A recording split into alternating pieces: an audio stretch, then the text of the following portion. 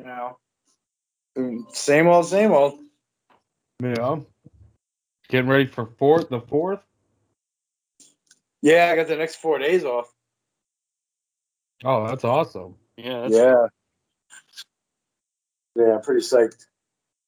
Not that I'm doing much. I'll be writing a lot of scouting reports, but other than that, Shit, that sounds way better than actual work, though.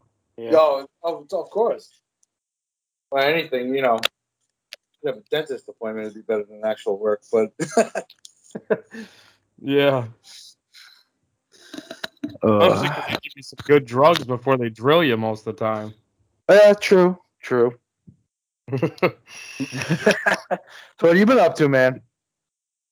Nothing, just working a lot. I've been trying to, you know, focus on the Cubs mostly, and some DFS stuff, but I mostly just work. It just fucks me every day. And I get home and I'm like, it's hard to even do much of anything else, you know? Yeah, I hear you, man. I hear But you. everything's Work good, just, you know? yeah, work just drains you, man. It's like I get home. I mean, I go to work at 4 a.m, and it's like, kind of sucks because it's like I want to stay up like to this. Today I got out early and I took a nap earlier, so that's why I'm actually up at this time. Mhm. But normally, like by now, I'd be asleep Yeah. Yeah. because I got to get up at like 2:30 in the morning to be at work at 4. Oh, God. So it's like that's why I'm like, if you guys text me or like any kind of tweets or whatever, anything like that after like 7:30 at night, I'm sleeping. That sucks. And you miss, like, Yeah. most of the games and stuff, too, at night, Oh then, huh? yeah, yeah. I haven't been able to watch any games, nothing like crazy. Oh, that's But terrible. it is what it is. You've been killing the scouting reports, though. Yeah. Yeah. I got to catch up to Anderson. I can't let him beat me. How many does he have right now? 30? He's done like 34, 35. I think I've done like 25, Damn. something Damn, like that. done like 11 or 12. Yeah, I'm God, gonna bang out. I'm gonna bang out like I said this weekend. I mean, it's supposed to rain up here anyway, but I'm gonna bang out a bunch, and I'm also doing my last mock draft, which I'm probably gonna put out either Sunday or Monday morning. Do a whole 3 rounds. There's 101 picks in the first 3 rounds, including the supplemental. So I'm gonna do a huge mock draft for the 3 rounds. Damn. So just Hello? Wait, what happened? What happened? You muted him? I didn't mean to. How do I unmute him? What the fuck just happened? hello. I don't know. Hello? Yeah, Can you my hear me? bad. Yeah. Why did you do that? I didn't mean to. I don't even know what I I I was just clicking my screen and it said Joe Ricotta muted John Lepore. don't know. And I'm Damn, like, man. You didn't Man, want to hear us talk about scouting reports, I guess. Or his mock- I know, right? sorry, keep Dude, going. and not only that, I had your Cubs take a Will Bednar the 22nd. Oh, that's a good pick. I like that a lot. I think he's gonna go earlier now. I hope he After goes what on. He said 20. he Yeah. did. Yeah, that'd be, I don't think he's going to fall that far. But yeah, that'd be a No. great pick. Yeah, it's funny because that's where I originally had him going at 22nd. Hmm. But the fact that like what they did and what he did, like no hit last night, 6 innings. I mean, in a championship game like that, proving that he can pitch through a whole season and get all the way to the championship game. That's the most important part. Not just the fact that he produced, is that the fact that he had his movement and his velocity still going at this point in their season shows that he's, they could stretch him out in a year or two and he could be starting in 2024 easy. Yeah. So I think he's going to go a little higher. Unfortunately for you guys, but originally when I did the first mock, I had him going to the Cubs. Oh yeah, I mean, he's earned it though. I mean, that's a great call by you Yeah. because I think that would have been a great pick if they would have gotten him there. I kind of like I haven't been really looking too much into the. I want to write a couple reports too, but I haven't really looked into it as much as I normally do. Like this year, I've been kind of not really keeping up like you guys have been. But there's one guy, like actually, Jonathan Mayo just came out with his mock like a day ago, and Yes, saw that. he had Colson Montgomery to the Cubs, and I actually really like that call too a lot, I like which that too. I don't know if he'll be there or not, or if they'll take him, but that's kind of a guy that they might consider at that spot too. I'm surprised that he actually mocked him there though. Yeah, I don't know if he falls that far because he's kind of moved up a lot of draft boards. Yeah. I didn't I don't didn't know. know. It's so hard, man, because you know what it is. Because then you play into, and that's one thing I haven't gotten into much in the mock drafts either, is that you got a lot of these teams that will draft guys under slot, so they can sign them for less and save the money later on. So, like for example, you get someone like the Rockies at number 8, sign someone who's supposed to go in the third round. Yeah. And they sign him for under slot because they're slotted for, say, like $10 million at that slot. Yeah. But they'll sign him for $5 million. This way they can sign someone later on. They get over slot money. So it's a weird dynamic with the MLB draft. It's like it's totally different than any other draft because it's so strange that way. Oh, And of definitely. course, we don't see these guys for a few years. Easy, you know, especially the high school kids, like someone like Marcelo Mayer or Jordan Waller. They're going to get drafted top 5. You're not going to see them for 5 years. They're not even going to make the majors. So I mean, you know, it's so different from other leagues the way the draft is. I wish they would have trades in the MLB draft. Oh, me too. Me Yeah, too. that would make it so much more exciting. I actually I saw somebody excuse me. I saw somebody on Twitter saying that the MLB draft is not that they're doing a lot to make it more interesting and stuff, but I still think that they're not doing enough because like I like that the combine that they added and stuff. Yeah. I Yep. think that's really cool, but and I think it's great. I think they it's long overdue stuff like that, but like the glitz and the glamour of it to really boost the ratings like somebody said that the NFL overdoes it. I actually think they do it perfectly because I think MLB if they were to do it up that way, they would just boost the ratings that much more and they'd get people excited even for 5 years down the road or whatever when these guys get called up. Like it would just make it that much more interesting. I think they should make it. I mean, I know the COVID year was hard to do that last year. They weren't doing stuff like Yeah. that, but like I feel like they should make it more glammed up a little bit, just in order to make fans just more excited about it. Because, like you said, you can't do the things that, or they don't do anyways. They could, but they don't do the like the trades and stuff that the things that really make the drafts even more interesting. All right. Yeah, I mean, how cool would it be if you had like a draft, like all of a sudden, the Pirates are on the clock at number 1, and all of a sudden, like the Yankees trade up to number 1 to draft Jack Leiter or something like that. You know what I mean? Like how cool would that be? Like you said, like it's a totally different sport, so it's never going to be the intrigue as the NFL because the NFL, you drafted Trevor Lawrence number 1, he's starting next year for the Jaguars. Like Right. You'll see him immediately. Yep.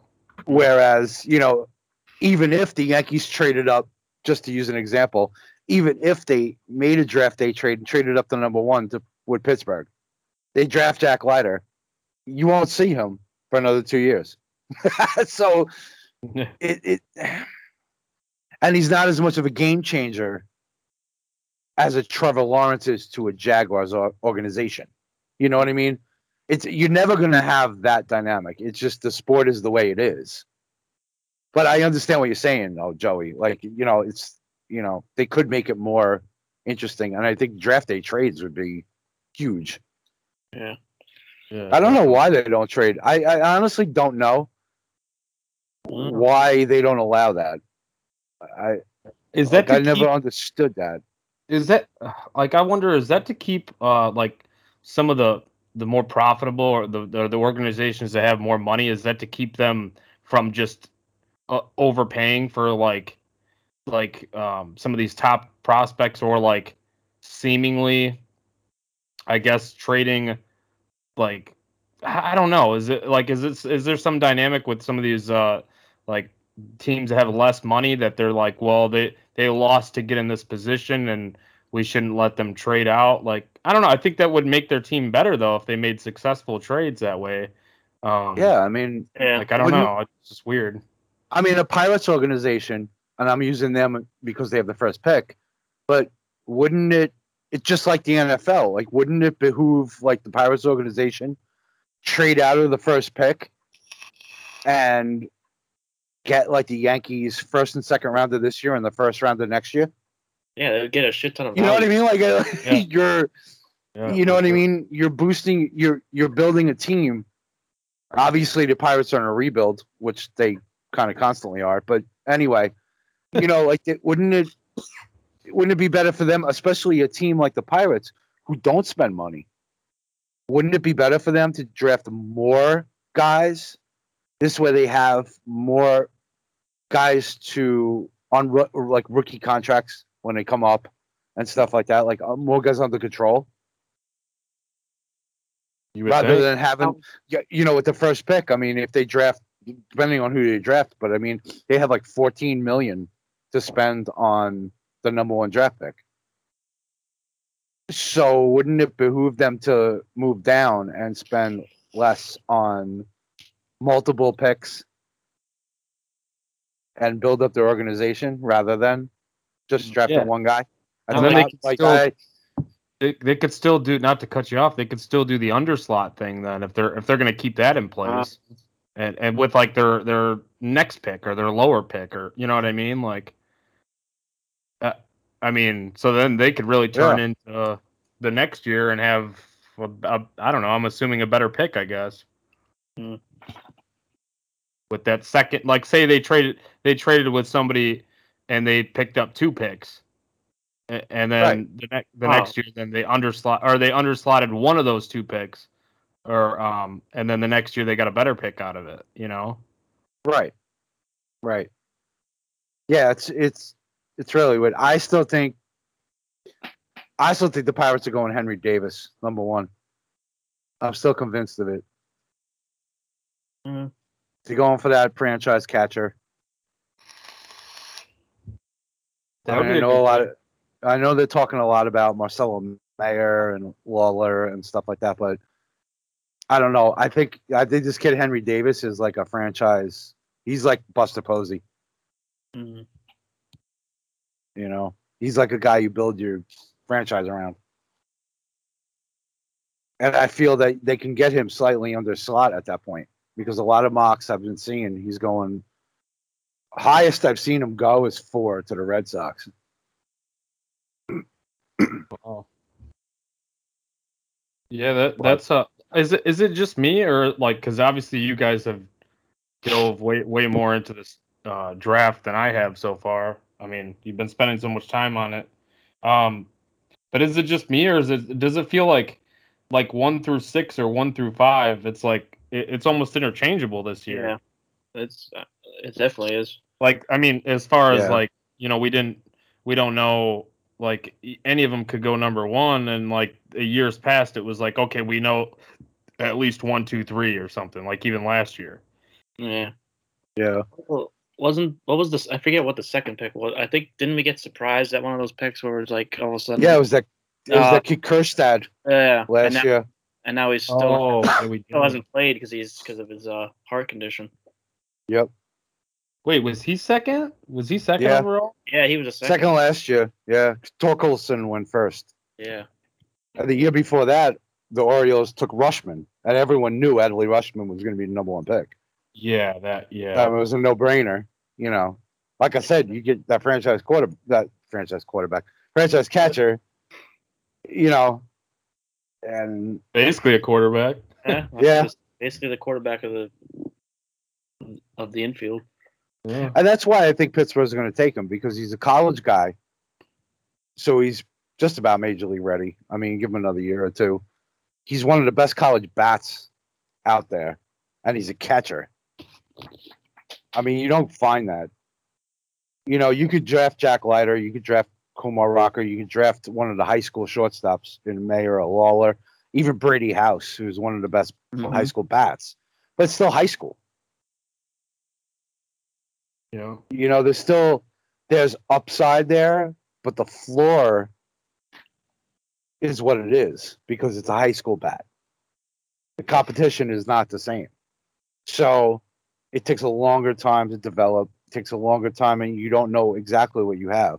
When you can get a college catcher that can hit 350 and blast 20 home runs, I mean, you can't pass that up. I mean, he's honestly, aside from Rushman, he's probably the best college catcher to come out since Posey. Wow. The dude's a beast, and I think they'd make a big mistake if they took someone else. I think he's the safest pick, and I think that's what Pittsburgh needs. They need that franchise guy. Johnny, do you know much about Francisco Alvarez with the Mets? I haven't followed him much this year, but I know he's had a lot of hype around him.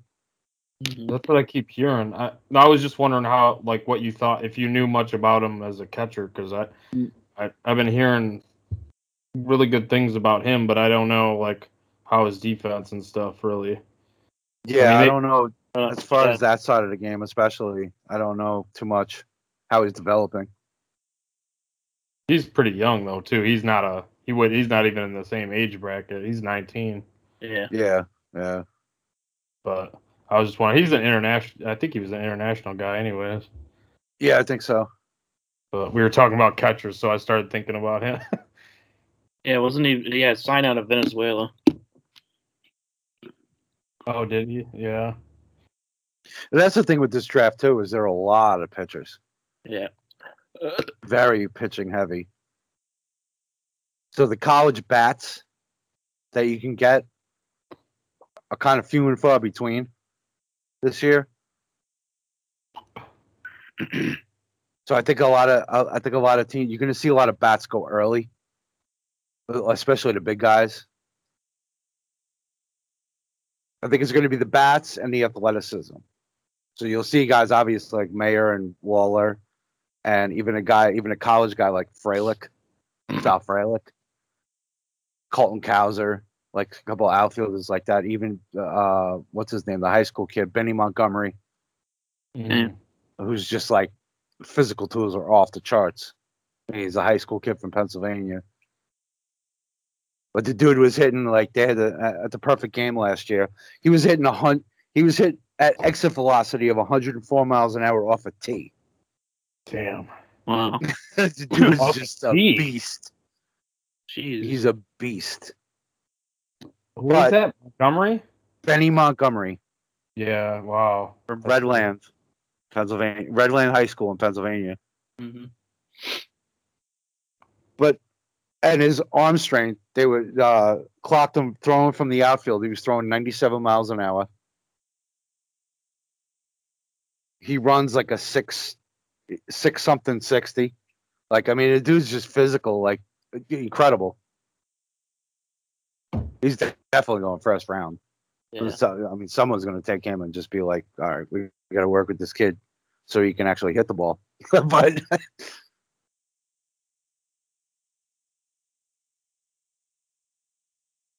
yeah, I really like Frelick. That was one of the guys that I did look at.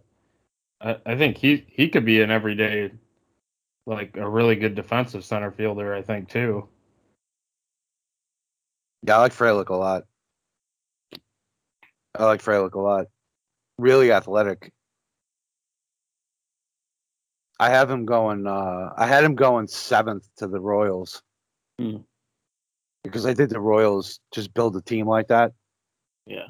I mean, they traded for Andrew Benintendi, who's similar, and that was actually the pro comp that I put on Frelick.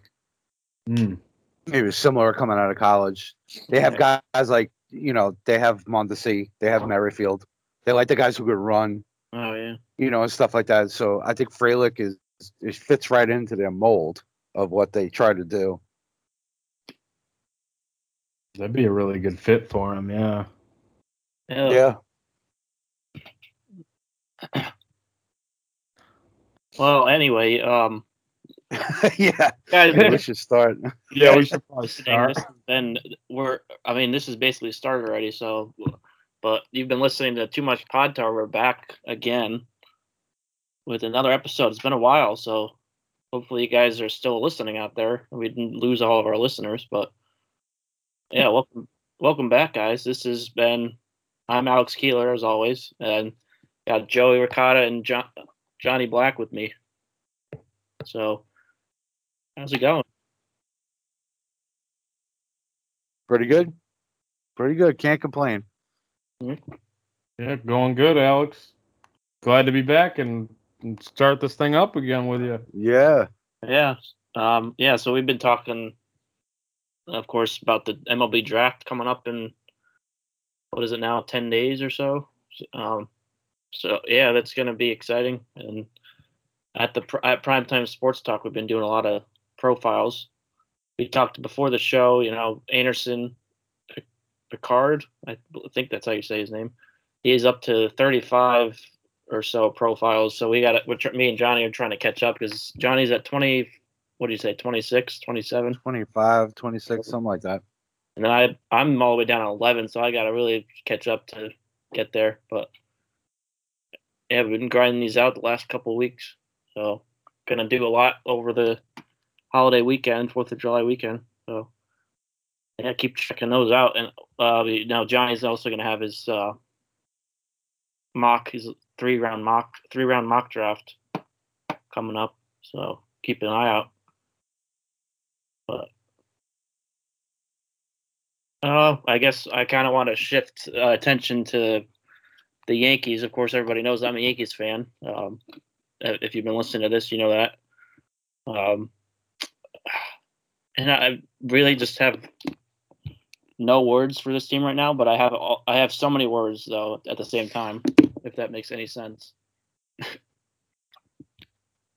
Because I just don't understand what's going on. Like, they can't hit. They look like dead at the plate. They just have no life to them. They actually have offense yesterday, or once this comes out, it'll be 2 days ago. But what was it on Wednesday? They actually scored a bunch of runs. They got 7 runs in the first inning, and ended up having 8 total. And then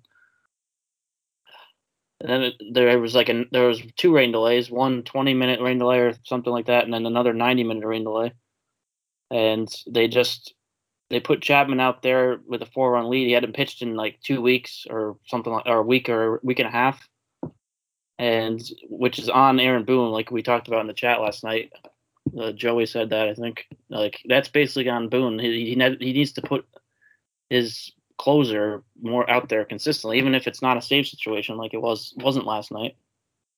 And he didn't, and now that's why I think that's kind of why he was struggling. He walked 3 guys, loaded the bases, and then gives up the tying grand slam.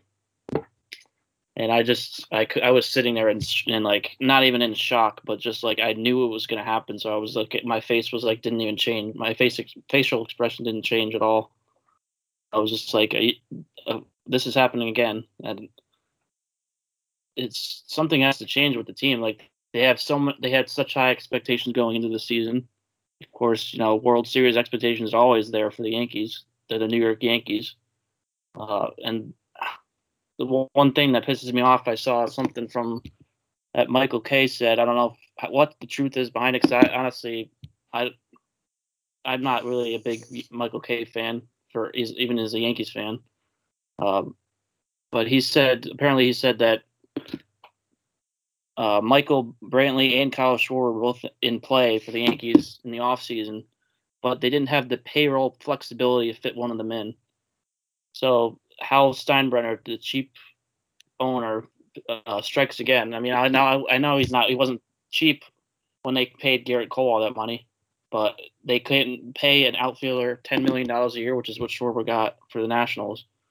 And you'd rather have an outfielder of what they have right now of Miguel Andujar, who just straight up stinks at third base at defense, and you're gonna throw him out in the outfield. You'd rather that, and Clint Frazier, who wasn't really ever that special in the outfield either. And now, I mean, I know hindsight is also 2020 because they thought they were going to get the bat of Clint Frazier back this year, but that hasn't happened. So, but at the same time, it's like Brantley's, he was a proven outfielder, has a great bat, and he comes up clutch in the postseason, and you didn't want to pay him enough money as the Yankees. It just mind blows me that they just seem like they're just not. It feels like they're not the Yankees anymore. To be honest, they don't want I don't know. What are you guys' thoughts on it? I can't even think of the words anymore. I mean, I thought we were doing a Cubs podcast for a minute there. The way you were talking about Schwarber, not good. The Cubs not signing him at $10 million and signing Jock Peterson at $7 million. So, yeah, definitely relate with ownership being a little bit cheap when they have the money.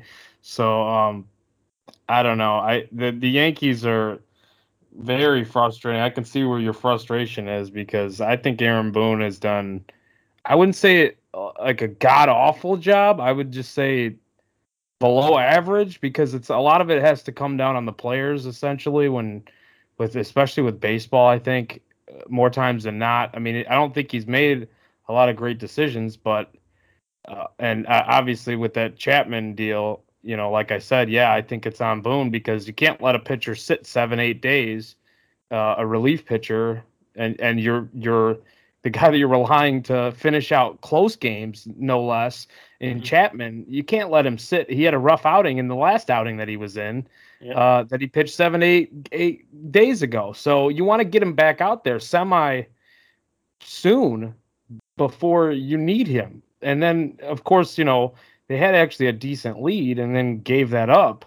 But what do you expect? He's not going to be as sharp as he was before, or he can't get into any kind of groove. Like, you just can't sit that long. Like 4 days max for relief pitchers, I think. I mean, unless you're like a long relief guy, and even then, that's when they sit 4 days, is because they probably gave you 2, 3, 4 innings out of the pen. When you're somebody like Chapman, you're not doing that, so it just makes no sense. But yeah, the hitting's been really weird. I mean, Gleyber Torres hasn't been really what the Yankees were expecting, I don't think, or thought that he was going to be. And I mean, what I thought he was going to be as a prospect.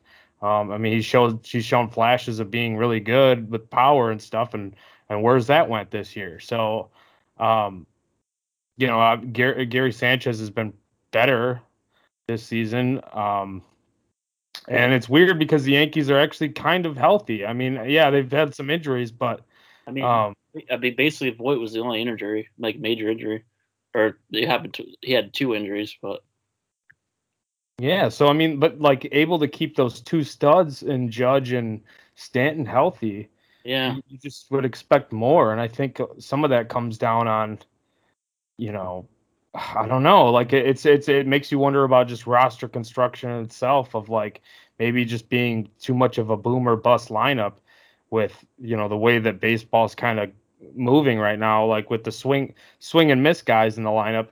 They are built an awfully lot like the Cubs are right now. And I hate to just bring it to my team, but like I think the guys that swing and miss in their lineup, they could really be.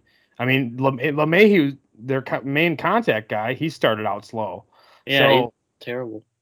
I don't know. It's just really, really weird. Where do you go? I don't know. Well, maybe made a trade today for a Diamondback center fielder. No, it's not Kellen Marte, which I wish it was, but Tim Locastro. Yeah, I said that right, I think. But I mean, he's got speed. He's doesn't have the greatest bat, but he does have speed. So he's kind of a guy they can put out in the center field since they need that right now. They don't have. I mean, they were putting Judge out there. I mean, he was doing pretty good in center field. I mean, he could play. I think he can play any of the outfield positions, but I mean, they don't really want to do that either. They want to keep him in the right field. So getting a guy like that you could throw out there is decent. I mean, it's not going to be a World Series winning trade, but it's still good enough to get something done. But the other thing that pisses me off so much with this team right now is that they have these guys, like I talked about a bunch of times, that in AAA that are just absolutely raking. Like Trey Ambergy he's on like a 36 game on base streak, and Hoy Park, he's on an on base streak too, like 25 games, 26 games. And then even Estevan Florial, who I've never been the biggest fan of, he's been actually, I mean, he started off slow, but he's been on a tear lately of like 10 of his last 20 or 12 of his last 28, I think, and just really, I think, really starting to break out a little bit and turns the guy that they thought they were going to get. But I don't think they should call him up right now. He'd think he needs more time. But the other guys, and Chris Gittens is another one, they called up for a little bit. They barely played him, and then they sent him back down once Voit was back. It's like the guy needs consistency. You can't just call somebody up and then play him for a few games and expect him to be like the guy he was when he was in AAA. Like, he needs some time to adjust to major league pitching. And the other thing, like with Hoy Park, I think Brian Cashman actually talked about it. He was like, I think it was either Cashman or Steinbrenner that said, like, we've seen what he's done in AAA, but we really don't have a spot for him on this team. And how is that even possible? You have Tyler Wade and Rougned Odor like going off and on at second base.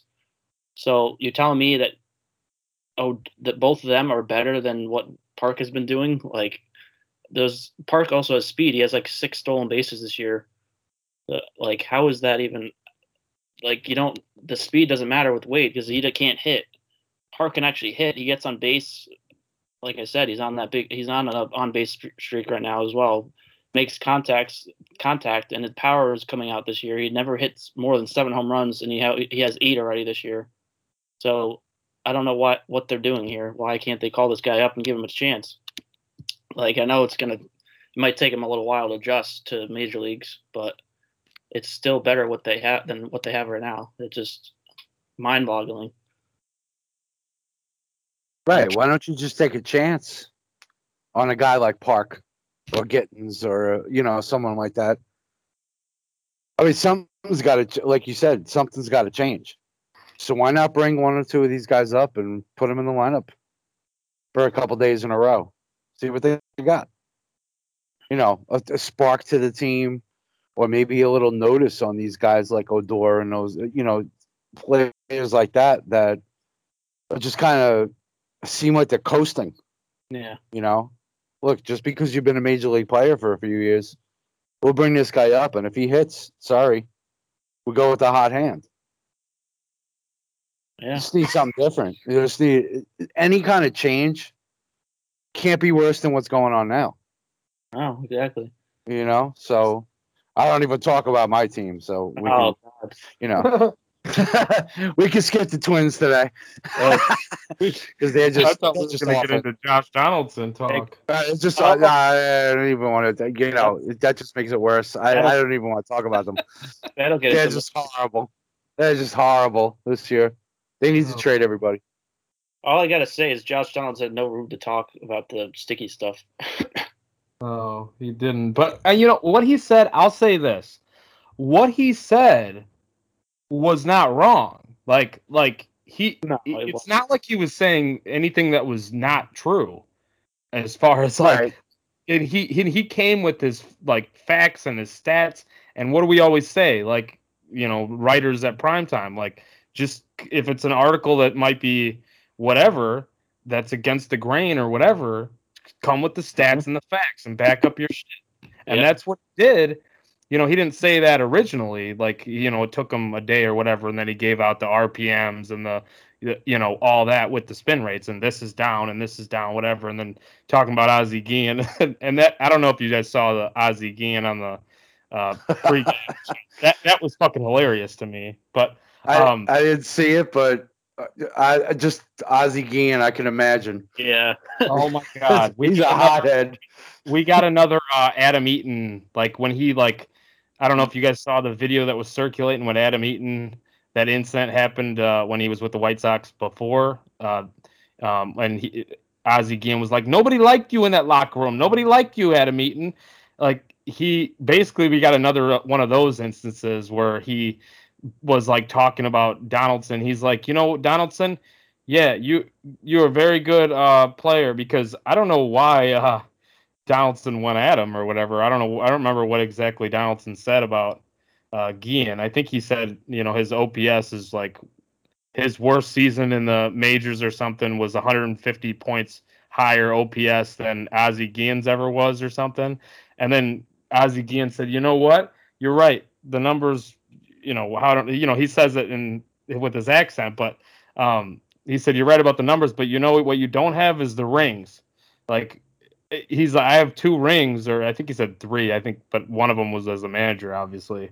So, but he said, I have 2 rings. He's like, I don't know. He was just talking all this crap about Donaldson. But anyways, Donaldson, like, I don't know why he said that after he crossed home plate. Like, I can understand why Giolito was kind of like, okay, like, why are you saying that? Like, you just crushed a pitch, and like 63% of pitchers in baseball were using something or whatever it was, like, just, or 63% of pitchers' spin rates are down, like, since the crackdown. So it's like, and one of those big pitchers is Kenta Maeda. Like, and Michael Pineda literally has been caught with using stuff. So it was like, that part of it, like, that's the part where I was like, why did you feel the need to do that? But what he was saying was not like anything false. It just became something super entertaining between obviously Sox and Twins fans, and it was entertaining last night watching it. I have the video here if you want to hear it. Yeah, go ahead. Ozzie Guillen talked on the air saying that I'd let one go and hit him in the ribs. Ozzie Guillen, you were under a career 700 OPS hitter, man. Like, you were a 3-time All-Star and you had under a 700 OPS. My worst season in the big leagues is 150 points higher than that. And this is also coming from the man that said he loves Fidel Castro. That's who we're taking advice from. Like, what are we doing around here? Like, come on. First of all, that idiot, he don't know who Fidel Castro is. He don't know anything. By the way, don't be lazy and read it. Read what I say. Second of all, yes, I don't get paid. You was better player than me, but you never will have one of this. I got 3 on it, papi. 3. And you be shame on yourself. Make all that money. The Minnesota Twins bring up you to win. And they get worse and worse with you. See you later. Good luck, brother. It's still making you money. And God, you know what? Your next career will be WWE. They be waiting for you, papi. And that's pretty soon. That's hilarious. Oh my God, dude! It's funny. It's so funny. It's hysterical. It's crazy. You know what? Stuff like that, though, I love it. I love it. Yeah. Because this is exactly what we've talked about it the whole time. Is like, this is exactly what baseball needs. We see this with other sports, like on Twitter, guys going back and forth. You know what I mean, with the NBA and football and stuff like that. Like, guys talking on Twitter and like coming out with TikTok videos, like dissing somebody else. Even if you follow golf, Brooks Koepka today Oh. talking about his caddy, like, you know, after what's his name, Shambo said something, like, you know. So I mean, like, we even got golf guys talking smack to each other. So why not? Baseball, you know, it's good. It's a good thing, especially with division rivals like that. Yeah. This is what you need. You know, Yep. we need this. But I think it's hysterical. Ozzie Guillen is always good for a soundbite, but I mean, you know, I think it's awesome. I think it's awesome. I mean, Donaldson really, you know, it sucks that the Twins aren't doing well this year because it would have helped his case a little more if they were actually winning or even close to the White Sox. But Yeah, it was I still think it's good. I think it's entertainment, and that's what it's all about. Yeah, I mean, we used to see this like so much more than we do now. Like, I feel like players like they join hands on most stuff and just go against MLB more times than not, rather than going against each other. Like with like even like the rivalry stuff. Like you don't hear like too many Cardinals players getting into it with Cubs players, and I'm not talking about like brawls on the field and stuff like that, but like sound bites like this. You know, like this is awesome. This is great stuff. Like from a fan perspective, it's like, wow, I got to tune into that. And the Cubs weren't playing last night, and guess what game I was watching?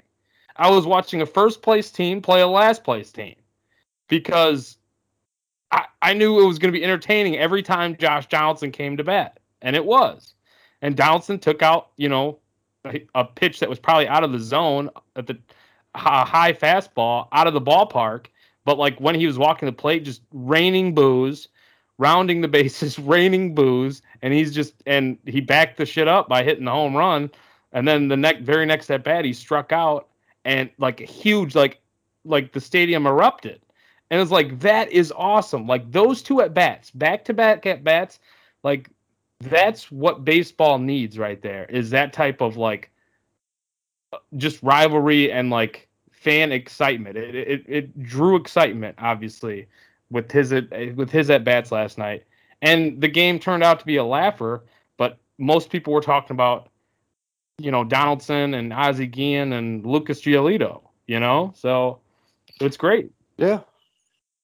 Yeah, and you need that. You need the, you know, just as every fan needs the guy on their team that's their favorite or the face of the franchise or whatever. Every team's fan base also needs that hated guy. That guy that they just hate. They make memes out of and stuff like that. Like, you know, just that guy. And if Donaldson's going to be that guy for the White Sox, as far as the Twins go, then that's all good. You know what I mean? Like, but it's good, like you said, it's good for the fan interaction because they boo, they cheer. When you get the fans more involved, well, you just make the game better. Yeah. You know, the Padres Dodgers whole thing with Bauer and Tatis and stuff like that. Like, you know, it's turning into a more of a rivalry now. Surprisingly enough, the Giants are great this year. Yeah. So, who would have thought? Oh my but God, they have the best winning percentage in baseball. it's insane. It's insane what the Giants are doing. I don't even.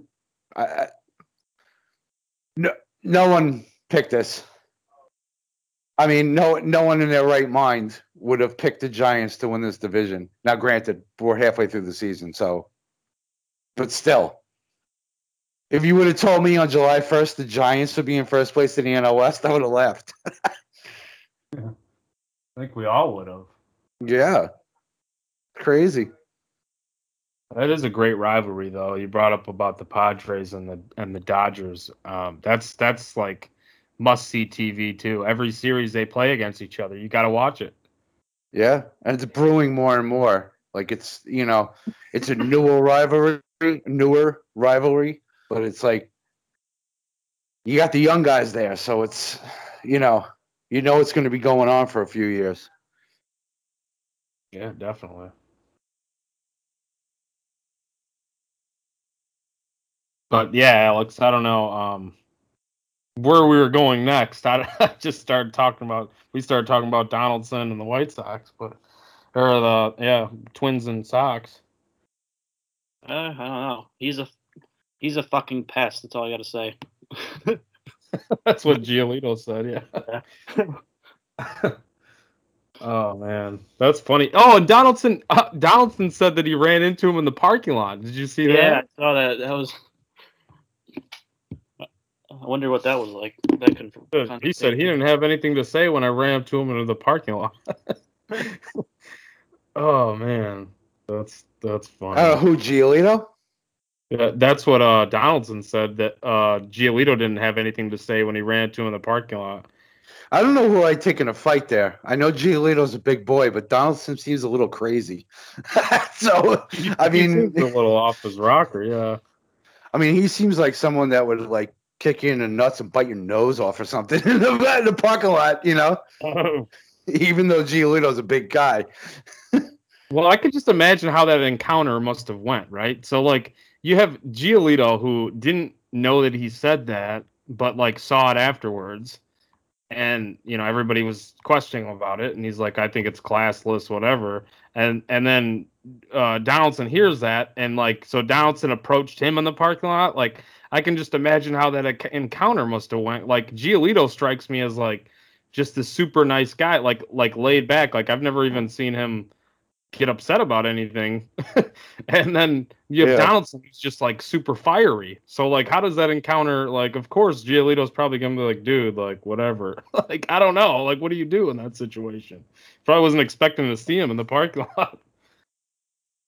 Holy shit. That must have been a shock. On to another topic. DeGrom has 14 strikeouts, and he had 8 in a row. Jeez, and he gave up 3 runs in like the first inning, didn't he? Yeah, they're still losing 3-1 because he can't get any damn run support. I was gonna lose, That's the DeGrom start. Oh, Sorry. I was gonna say we got some news to announce on air. The All-Star Game stars are being announced right now. I see Arenado, of course, got 3rd in the NL. Freddie Freeman, Posey, Tatis, and Frazier. That's the infield for the NL. Adam Frazier, of course. Arenado got 3rd base? Yeah. What the fuck? How did he? I don't know how he got it over Bryant. Yeah, I mean, Bryant's had a terrible June, but like April and May, and that's why I think there's something that I don't know if he is dealing with something now for sure, because he wasn't in the lineup the last couple days, but like he was literally in the MVP voting through April and May. Like his June, he's been like probably one of the worst hitters in baseball in June. So, but like Arenado's defense this year, just his defense has not been as good. Like Gold Glove Arenado like he was bad the first month of the season at 3rd base, which is really weird. But he was legitimately bad on defense. I'm surprised. And you got Chris Bryant. I mean, I guess like he was playing a ton of outfield too. He wasn't even playing that much 3rd base, but like when you have a player that can play like 5 different positions for you, how is that not? I don't know. It's such a popularity contest, man. Yeah. That's crazy. It should be Muncy too. I thought Muncy was going to get it over Freeman. Yeah, Muncy definitely. Yeah, Freeman he got off to a really slow start. I'm kind of surprised Frazier got it over Albies. Yeah. Second. Albies. I thought Frazier, I thought Albies would have made it in. I guess Frazier's having a really good season, but man, Albies, he's on pace to hit the most home runs of his career, I think. Yeah. Albies he's been Albies. I mean, he's been great. Frazier's having a good year, don't get me wrong, but I'm just surprised because also it's Pittsburgh. So, I mean, You don't think that like any of those guys are going to get any votes, except for maybe Brian Hayes, but yeah. Johnny, you want to guess how many DK points Albies had last night? 32. No, that way off. Okay. So he had 5 hits. He had 2 home runs, 7 RBIs, 1 stolen base, and 4 runs scored. Jesus Christ. So 47. 56. Jeez. I got the AL side now too. I see. Salvador Perez and Vlad, Simeon, Devers, Bogarts, and then in the outfield, Trout, Judge, and Teoscar Hernandez, and then of course Ohtani DH. So that's I think they got it pretty right. Except I don't know why. Well, of course Trout's Trout, so everybody's gonna vote for him even if he's injured. Yeah, I mean it's right to put him in, but like. But I think Cedric Mullins should be the one who gets the injury reserve. Yeah, I agree with that. Who were the other two? Outfielders? Who were the other two? Judge and Teoscar. Judge and Teoscar. Okay. Yeah, Mullins has been. Wow, Mullins is having a season. Yeah. Let's see if I can find the rest of it. What about Adalis Garcia? Yeah, right. My God, Well, he's kind of slowed up a little bit, I think. Yeah, he has. I think he's kind of turning it around a little bit more now. But yeah, he really slowed down for a minute. Well, he was super hot beginning of the year. I mean, after the first couple weeks of the season, like in May, like he was just crushing everything. Yeah, came out of nowhere. Yeah. So that's why these older, it feels like these older rookies who get a chance that have just spent like their entire career in the minors and no one ever thought that they were like a highly, touted prospect or anything like your mean Mercedes, Adalis Garcia, some of these other guys. It feels like when they get the call up, they're ready to go. Like they're like, I'm not wasting this opportunity, and it just feels like more and more the young guys who get called up that are really highly touted prospects, they need to go back down and figure some more things out and then come back up. But these other guys that are older rookies that have been in the minors forever, like they just smash right away, and you're like, who's this dude? Well, I think that might have something to do with the mentality. I mean, first of all, they're older, so they're just older, more mature. Second of all, I think it's that, when you're a first round pick and you're 21 years old and you get called up, you have an opportunity to fail because you get called up to the majors, and I'm not saying this is true for like guys like, Wander Franco or Jarred Kelenic or anyone like that. I'm not talking about them. I'm just saying in general, the mentality. I think maybe they think that like, I'm going to go up there and do my thing, and if it doesn't work out, well, then I go down in the minors, but I'm still going to need another opportunity to come up. Whereas the older guys, you've been in the minor leagues for 6 years, it's like, this is my one shot. Right. I'm 26 years old. If I don't make the most of this opportunity, if I get sent down again, I may never come up again. You know what I mean? Yeah. And I'm not saying that's the mentality of all the players or anything like that. I'm not picking anyone out. I'm just saying, like what you said, like just in general, there may be as a 21-year-old, as a first round pick, you can accept failure at that point because it's just growing pains. Whereas a 26-year-old rookie who's been in the minors for 6 years, that's not unacceptable. I don't know. I totally agree. Yeah, I totally agree. They might never get a shot again, and it's like they're basically playing like their life is on the line because their major league life basically is. Yeah, and damn well that organizations in every sport, if you're a first round pick, you're getting every opportunity to succeed because the organization doesn't want to admit that it's a bust. So, but if you're an international signing that didn't pay a lot of money for, or you're a 5th round pick, 6th round pick, 10th round pick, and you've been in the minors for a few years, if you don't, we'll call you up because you're hot in AAA and we need you. If you don't produce, I'll just send you back down and that's it. You know, it's no skin off their nose. You know what I mean? Yeah. So yeah, I mean, look at a guy like Patrick Wisdom this year, who he's a former. I mean, we're talking late round, late, but former 1st round pick with the Cardinals, and he got some opportunities, but not much.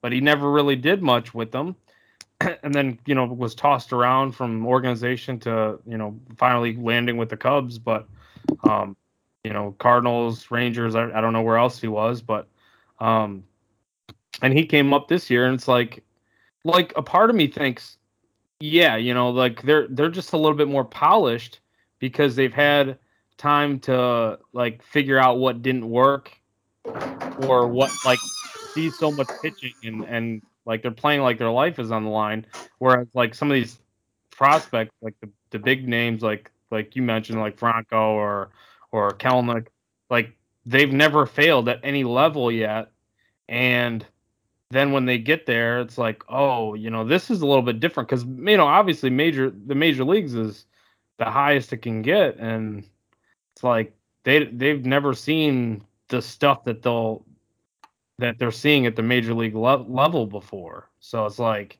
right.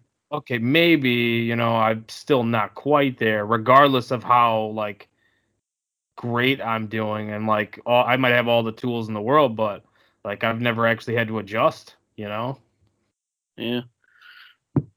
Speaking of 1st overall picks, so I actually saw the 2013 first pick, Mark Appel, who was drafted by the Astros. He's now with the Phillies organization. I was in Lehigh Valley last week and playing against the Rare Riders. He started his first AAA game since 2017, and he actually did pretty good. He won 5 shutout innings, just 2 hits. So I don't know. Maybe he'll find something. He'll end up finally getting to the majors after all this time. That's a name I haven't heard in a while. Yeah. Yeah, really. Wow. Good for him. Glad he's still trying. Wow. Yeah, he was out of the league for a while. I mean, he was out of baseball for a while. Like up until this year, he didn't play he didn't even pitch since 2017. That's crazy. He's with the Phillies now, you said, right? Yeah, he was. He was in the Houston organization up until 2015, and then signed with the Phillies in 2016.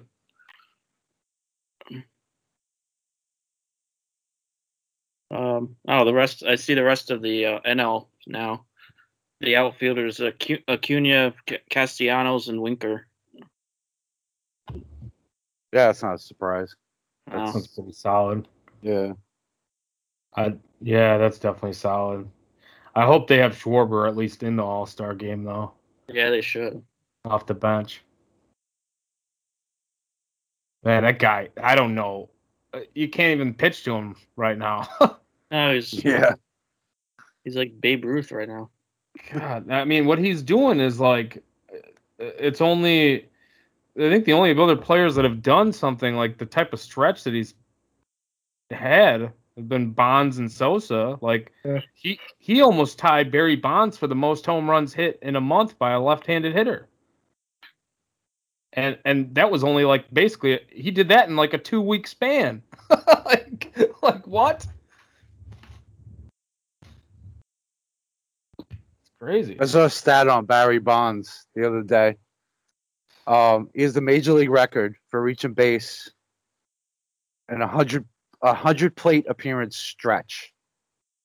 He actually reached base 70 times. Oh my God. Which is just it's just like what? It's insane. It was like if you didn't hit a home run, it was a walk. Like Yeah, it was. I was 39 walks, a hit by pitch, 11 home runs. Like you could that's just I don't know. But that's what we're talking about with these young guys too. Even the older guys that come up, you hit that stretch where it's like you come up and you get all this, and you go on a hot streak. It's like anything in baseball. I mean, it's all streaks, peaks and valleys because it's a long season. So you see these guys like Patrick Wisdom or whatever. Then after a month or so, it's an adjustment, yeah. and it's back to reality. I think the Nationals are just in such a good position though, because they have Trey Turner batting right behind him, and he just hit for the cycle last night. So it's like, Yeah. what do you do with that lineup? Like you pitch around Schwarber to get to Trey Turner. It's like what? I tell you, man, Trey Turner, he's got to be one of the most underrated players in the majors. No one ever talks about him, I love Turner. and he's got to be like a top 3 shortstop in the major leagues. I mean, easily. Yeah. I mean, with the speed, power, just hitting, like in general, I don't know. But no one ever talks about him. Everyone argues, Tatis, Bogarts,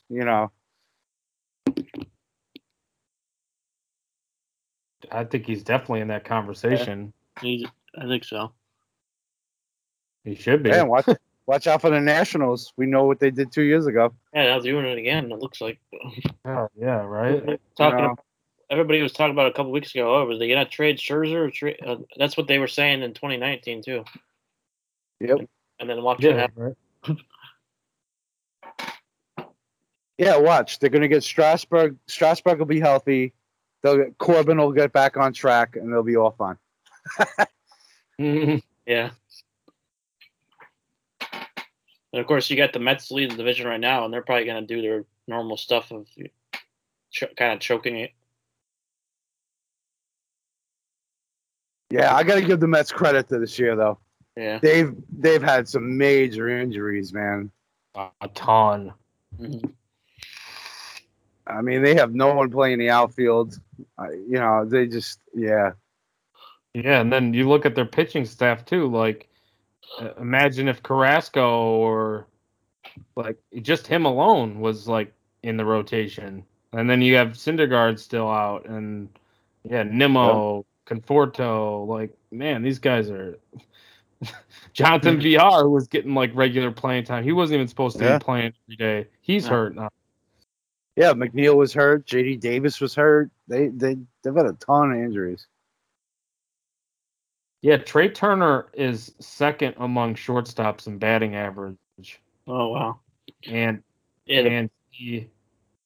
because that's I don't know what's Tatis hitting. Like I don't know. I can't remember. He's got to be in the high 200s. Yeah, that's what I'm thinking. And then home run hitters. Tatis obviously is first, and for shortstops, and then Baez is second. Crawford is actually third. Crawford's like he's hitting. Crawford is hit. I forget what his career high is. I don't even think he's reached 20 home runs in a season. Let me see. He's hit 21 home runs once in his career. That was his only. He's already at the second most home runs he's ever hit in his career in a season, and he's only played 71 games. Yeah, Crawford's been. Well, it's part of the Giants' resurgence. Yeah. Posey too. How about Posey this year? He's hitting like 330. Hey, we called that, by the way. Yeah. We said he was going to have a bounce back with the rested legs. With the rest last year. Yep. Mm-hmm. And man, he's really had a resurgence. And well, this is his contract year unless the Giants pick up his option. Yeah. 34 years old. Yeah. I love Posey. Posey's just, to me, he's a Hall of Famer already. Yeah, I think he definitely has to be. I mean, I look at it this way with the Hall of Fame stuff. Like, I mean, if you look at Yachty, I know Yachty Molina's played longer defensively and everything. He's great. But Posey, he's an excellent defensive catcher, rookie of the year, MVP, 3-time World Series champion, 300 batting average, career, 303 batting average, career. I mean, Yeah. I don't know. He doesn't have the total numbers, maybe, but That's because the guy catches every freaking day. So of course, yeah. well, he was anyways. Like, of course, his power production's gonna tail off. Well, plus the ballpark he plays in. Yeah, that's not an easy hitter's part. Especially for a right-handed hitter. That's a tough park, man. Yeah, definitely. Trey Turner's second in the league in stolen bases, by the way. Yeah. How many does he have? 10? What's that? How many does he have? He's got 18. Wow. Mm. But Merrifield's got 22 stolen bases. He leads it, but Tatis has 16. And man, I don't understand. Tatis missed so much time this season compared to for him to be even in the home run race and the stolen base lead race. Like that's okay. So Tatis is actually hitting 297. He must not be among qualifiers because I was looking among qualified batting average. Yeah. But it's 297 would have put him 15th, I think. I can't wait to see the home run derby this year. It's in Colorado. That's gonna be insane. Oh, yeah. It's gonna probably Ohtani, Vlad, Tatis, maybe. Alonso, I think, is doing it too. Because he won it last year. Oh yeah. They said Schwarber said I don't know. I thought he said he wasn't going to do it or something. That freaking sucks. Oh really? Wow. Yeah, and he won. Was it 2018 or 19? He hit the most home runs in the home run derby, but he lost to Bryce Harper in the final. Oh yeah. Yep. But he had the most overall home runs. Like, just imagine like Schwarber, Ohtani, Vlad, all these dudes at Coors. Like, oh god, like mammoth home runs.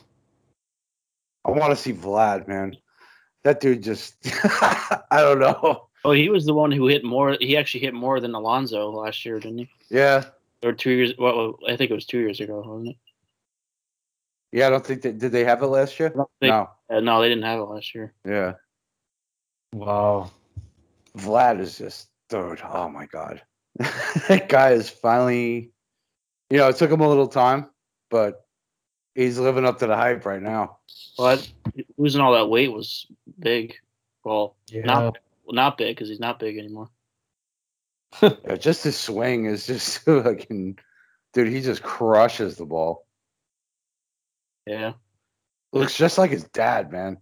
It really does. Just not as much as of a free swinger. No, that's true. Takes a little more pitches. His father just swung it up, but different time. Mm-hmm. Yeah, you're not going to see somebody hitting a ball that it goes in the dirt and he just gets a hit off of it. Yeah. I saw a crazy stat like a week or two ago, and like Vladdy was putting up like his OPS plus, I think it was over 200, and I want to say, I don't know where it is now, but like I want to say the only guys on that list that have ever done that were Barry Bonds. Barry Bonds did it like 5 times or something. And like there was a sprinkle of like some other players, but yeah, okay, Vlad's OPS plus is 200 right now. It's exactly 200. Well, I don't know about after today, but that's Baseball Reference. So not That's updated insane. yet, but that's fucking crazy. Well, they had Jacob DeGrom's ERA plus like a couple games ago when he had Oh like my a God. .49 ERA. His ERA plus was like 7.22. I thought that was something insane. Like just totally, off the charts.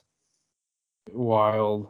I mean, right, but coming into tonight, it was at 554. That's just nuts. Hmm. That's just. I mean, what DeGrom's doing too this year is this, dude. I'm shocked. He like he's not going to pitch a no hitter or like something like. Look, his stuff is just amazing. Yeah, somebody took off the sliders on the MLB the show tonight in order for him to give up those 3 runs in the first. Yeah, really. The hell is that all about? They said no, you're too good. We gotta take the difficulty down or something. They put it back to rookie mode. So I wonder if his ERA goes up to 1. Yeah. No, it hasn't. It's at 0.95. Wow. Is that actually updated though? I don't know. I think on the MLB app it is updated, right? Oh yeah, I think so. So coming into tonight, it was at nice 0.69. That's fucking crazy, man. DeGrom is just, oh man, if he had the full lineup, like no injuries on and that team, how many wins? Like we could be talking about the Mets as like the best record in baseball. Yeah. Hmm. They just don't. It doesn't matter. You could put anybody in that lineup. They just won't score runs for him. No. He's like cursed that way. It is weird, yeah. Yeah, you could literally have a lineup with like Barry Bonds, Babe Ruth, Ted Williams. Yeah. They'll still score 2 runs. Like, it's just weird. Yeah, I don't get it. I do not get it. Do you think they put like, I don't know. I had a theory about that. Like, do you think they put just too much pressure on themselves because they know that like that's a thing? Like they know that we don't get him run support, and it's been told to them so much that like they're just like pressing at the plate. Like we got to get this dude run support because he's so good. He's too good not to lose or not to win every game that he pitches. It's very possible. Mhm. People forget about the mental side of the game a lot of times. And obviously, I have nothing to base that off of. Like I have no idea if that's the case or not, but it just feels like I don't know. Sometimes if they face like tough, like easy pitchers on the other side too, and it's like, how are you not whacking this dude? Well, that's what I think it is too. Like what you just said, they face easy pitches on the other side. So if you got DeGrom facing Trevor Williams or whatever, just using his name as an example, but the pitcher on the other side also has to step up his put it game. back in the Cubs injured list, all right? Well, whatever. I'm just go ahead. But I mean, even if it's a scrub pitcher on the other side, okay, or some 4th or 5th starter, that pitcher has it in his head that I gotta go out and match the ground. Mm-hmm. I'm facing the best of the best. So maybe it's the pitcher on the other side also that steps up his game against the Mets lineup because he's facing DeGrom and knows that DeGrom's only going to give up a run or 2. So I got to match him if my team has a chance to win. That's a good point. So I don't know if it's, but did that put too much pressure on himself then? I mean, you don't know how people handle pressure either. So level of competition. Yeah, it's definitely a good point. I mean, they know who they're facing, and they gotta make sure that they're freaking great. And Yeah. No room Yeah. for error. You know, it was funny when DeGrom was in the minors. What was DeGrom and Syndergaard pitched back-to-back days against like the Port St. Lucie Mets, like the Cardinals minor league down there or something. I was like, what? I remember them tweeting stuff out like we get DeGrom and Syndergaard back-to-back nights. How does this happen? Oh my god, that was hilarious. They're whoever runs their minor league social media is Yeah, just great. that was funny. Like, could you imagine just being like a single A dude? Oh, I'm facing Jacob DeGrom tonight. All right. Yeah. Imagine Oh my the guy god. that actually got a hit off of him. Yeah, the one guy probably did like a somersault in the dugout or something. Dude, I'd have that ball signed. I'd be like, give me that ball. Like, because this is never going to happen. Yeah, I'd be all over that, man. Oh, that's Just putting a bat on the ball, period. Yeah. You know, you're some 19-year-old, like rookie A, and you're facing him. Yeah. Oh man, that was freaking awesome. What was their which minor league team was it? I forget. I know it was the Cardinals minor league. I don't remember exactly what team it was, but it was the Cardinals minor league system. I can't remember which team it was, though. I don't remember it was single A, like advanced A, or something like that. I'm trying to remember off the top of my head. Wasn't it the Memphis Redbirds or something? Was it? It might have been. Maybe. Which is, I don't even remember.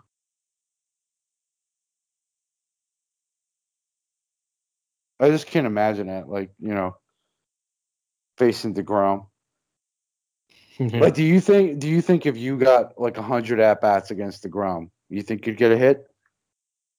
No, I think it was the Palm Beach Cardinals, the low A team. There you go. That sounds familiar, actually. Palm Beach. Yeah. And that makes sense because it's down. I think it's by Port St. Lucie down there. Man, just I'm trying to remember some of the tweets that they put out too. Some of them were just hilarious. They kept going with it. Yeah. Hey, why not? They said, I'm looking at one of them. Come on, Mets. What do you expect us to do with this? Oh my god. Oh, that's awesome.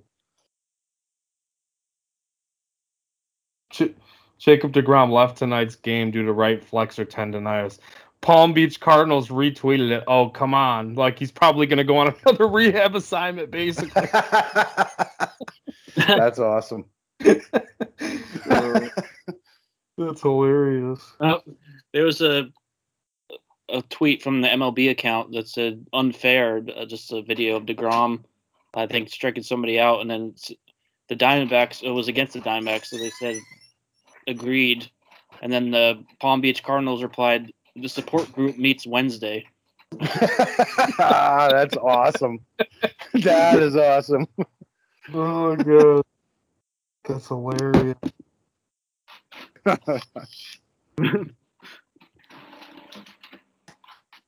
That's hilarious. I'm trying to remember there was like the original one that they put out. Oh my god, it just got me rolling. I can't find it. I'm looking for it. Was it Jacob DeGrom is throwing 102 miles per hour? Someone send help. Yeah, I think that's what the first one I saw. Oh.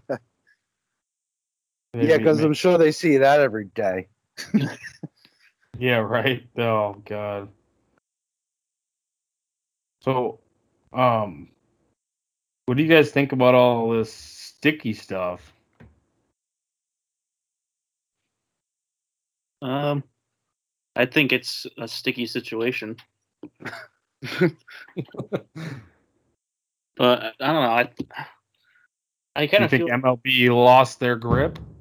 Oh, but Oh, nice. I think nice. I don't know. I honestly think it's like ridiculous how much they're like cracking down on it. Like I kind of agree with Scherzer the way he reacted. We're not fully, but I don't know. It just seems like they need. I mean, pitchers need something to have a grip. Like they can't have no like control like Chapman. Like Yeah, exactly. It's almost like I love the way that Peter Moylan kind of like talked about it. Like how it was like all the baseballs, the brand new balls are like really chalky and stuff, and there's no consistency to the like they put mud on them, but like you never know who's doing it and how much they're applying to the baseballs or whatever. So it's like they're just really inconsistent. So like you need some type of consistency with the balls and like if you grab one of them that's like really slippery, like somebody kind of like explained it as like a cue ball almost. hmm. Um, so I mean that's always great if you have a pitcher going up there throwing like 99. That's like tossing a cue ball. Oh, That's definitely. But I mean, like as far as like the spider tag, I think it's like obviously that shouldn't be allowed. But like, how do you like mid-season just cut everything off and they don't even have yeah. like a solution? Like there's no okay, like added substance or like something that they can use for like more like banning rosin and sunscreen. Like Yeah, that doesn't make any sense. Yeah, I I mean, this conversation makes sense though for this podcast because it's pretty much just revolves around. That's why we came up with the name. Too much, too much pod tar based on the greatest pine tar incident in history with George Brett. yeah.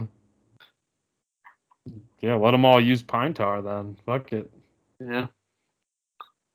Well, that's the thing. It's the thing that I think people are most pissed about, especially pitchers, is that one, this is half-assed, like everything else Manfred does.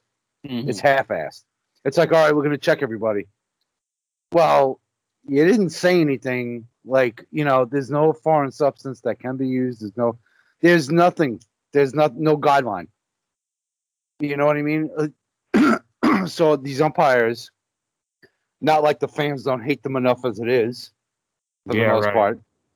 So now they have to go out and check the pitchers and stuff like that. Check the belts and check the. Come on, it's like at least come up with a comprehensive plan. And another question I'd like to ask is, where is Tony Clark in all this? Oh yeah. He's the players' representative. Where is he? There's a CBA that expires December 1st. And you got Manfred doing shit like this. And you're not saying anything to protect your players? I don't know if that sits well with the players. You know what I mean? Not saying anything, not making any sort of statement. And hitters have come out and talked about, well, they want the pitchers to use something. They don't want to get hit in the face. It's just, like I said, it's Manfred, classic, half-ass it, and we'll figure it out later on. Let's react instead of being proactive. Let's react to what people are saying and just have the umpires check all the pitches. Like, what is that? You're a professional sports organization, for God's sake. Like, come on. What's interesting? They actually checked. I think they were checking just position players too. What are they out gonna of hand. They're gonna meet him. They're gonna meet him on the mound and like, here, rub it on my glove. Yeah, mound visit. Yeah. What the hell is that? Come on. Well, and then it's like, and the umpires, like, how are they supposed to tell or distinguish sometimes what's not sweat and like the guy's rubbing his hair and like, okay, maybe some buildup, like I don't know. It's just weird. Like, okay, that feels too sticky. Like, and it's what if it's not anything? Like, it seems so ironic to me that the first guy that got caught, Hector Santiago, You know, some journeyman lefty who's been all Yeah. around the block, who doesn't probably like the least anybody's worried about him getting suspended is the guy that's suspended. Like, not Bauer, not Cole, not Corbin Burns, not Maeda, not like, it's Hector Santiago. What? well, that whole thing is just stupid on his part, though, because you know that they're going to be checking. So why the hell would you even have anything on anyway? Well, right, yeah, exactly. But it also makes me wonder, and I mean, not to be like conspiracy theorist here, but like, is this just for show? Like, we're Yeah. doing something here. We're doing Yep. something here, but like, It's are all we? about perception. Because they knew about this. Same way they knew about steroids. They knew about Yep. this. Yeah. Oh yeah. Well, they docked it. I mean, MLB changed the baseballs. Yeah, and then they change it back, and then they blame it all on sticky stuff. But they say that they have no control over the way that the baseballs are produced and made. You know what? Yes, you fucking do. Bullshit. Yeah. Bullshit. What Yes, you fucking do. you own the We fucking put- company that makes the balls. That's what I don't understand. I never. Yeah, and they put these balls in play. So if the balls aren't up to a certain standard that they should have, then they won't be put in Major League play. Yep. What do you mean they have no control over it? That's such bullshit. They're passing. They're typical too. They're passing the buck. They're blaming someone else. They're blaming this. They're blaming that. Stop blaming the baseball manufacturers. Stop blaming the pitchers for using sticky stuff. Stop blaming the hitters for launch angle or steroids. Stop blaming everybody else and control your own thing. But Major League Baseball doesn't do that. Like I said, they're reactive. They react to what's going on, and they're like, oh, shit, we have to fix this. Oh, shit, we have to fix this. Stop doing it and just be like, look, this is the way we're going to play the game. And that's it. If you don't play the game that way, then you'll be suspended. Then you'll be whatever, But make a decision. That's the problem I have with this whole thing is that Manfred can't make a decision and say, look, this is the way it's going to be from here on out. That's it. He does it like halfway through the season because the sticky stuff became a big deal. So it's like, okay, we have to do something now. Yep. Do it before the season and say, like, look, this is it. When those I don't know. articles got released, like, I don't remember who came out with like the first, like, first big name writer came out with the article. And then they're like, oh my God, this is getting a lot of attention. And now we got to do something. And what do we do? And it's like, that's going to hurt our perception. But you know what? The more and more that it was like talked about and discussed and brought up, the more of the negative, like, backlash you're putting on baseball. Like, okay, why not just ignore it for this season? We'll discuss it next year, or at the end of the season. We'll that'll be something in the the CBA. Like, why? It just makes no sense to me that, like, yeah, halfway through the season you're gonna do this, and to a certain extent, I feel for guys like Glass now. Like, what was it? Was it his injury due to this? Now, I don't know. Probably not. Maybe not. But when you're doing something the same way that you've been doing it all season, and of course, doctors have come out and said, yeah, I mean, if you're tightening your muscles a little bit more or trying to overdo it, maybe trying to pick up like a little extra grip or whatever, like you feel like you have to hold the ball tighter, that could affect things in your forearm or whatever. I feel for him, his frustration at that point, because obviously that's what it was. He's super frustrated. Like, the guy's pitching at like one of the best pitchers in baseball, and then he gets hurt, and it just so happens that it comes right after this. And like he even said, I don't use it for Like I wasn't using spider tack. I don't need any more spin rates. I like check all my, college whatever, or check all my starts. Like even that start that he pitched in, like right after the crackdown, he still had a great game. Like he's like, I don't need it for spin rates. I legitimately used sunscreen and rosin, and I was using it for grip. And then it's changed. We're cracking down, and then I get hurt. And so like, yeah, if I was him, I'd be pissed off too. Like middle of the season, like the guys, I don't know. It's a tough situation. Like, I don't know. I mean, of course, Manfred's like got the toughest job of anybody. Like I mean, like I would hate to be in his shoes. I would hate to do that job. But man, he gets criticized, and a lot of times rightfully so. Like, how do you do like the perception? You're just so worried about the perception of your game, but it's like, dude, like, it's because people weren't, the batting averages league wide were at like what, career lows at the time, or whatever. I don't know the exact number, even if it was like all time low, but like the month of April was just brutal for offense, and so many strikeouts in the game, and they want more contact, and like now we have to over adjust. But they deadened the ball. They changed the ball and deadened the ball more this offseason. So it's like, what the fuck are you doing here? Like, yeah, I mean, like, it has more to do with the approach of hitters than it does with like anything else. Like and the ball, but like 100%. hitters go up there and try to hit home runs every at bat. Like besides like a certain amount of hitters that are just contact hitters, but there's really like not that many just contact hitters anymore. Yeah, you need that in the game. You need that. People they need to teach that. Like it needs to be more development on contact it going on in the game. Like I think that needs to be. You need to have those guys, like those contact guys. You can always run into some home runs if you're a really good contact bat. Not everybody has to be this extreme launch angle type, but they're teaching it from the lower levels up. And that's why you see guys like Joe Adele come up and like his strikeout rate's over 30%.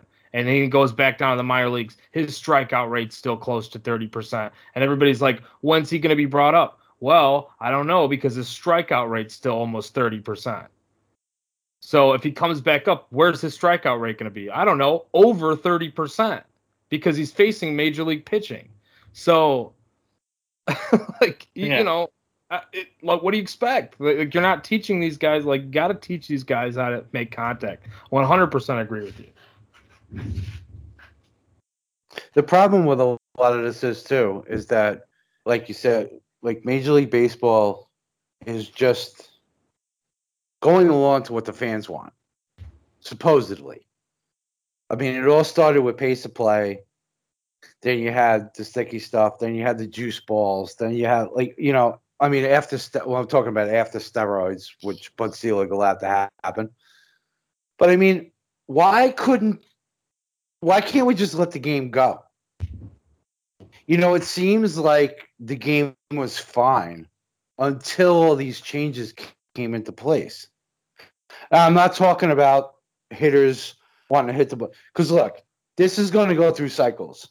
And I guarantee in 5 to 10 years, you're going to see more stolen bases.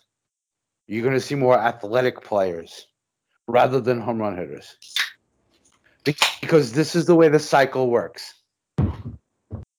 Because right now, like you said, Whit Merrifield is leading the league with 22 stolen bases.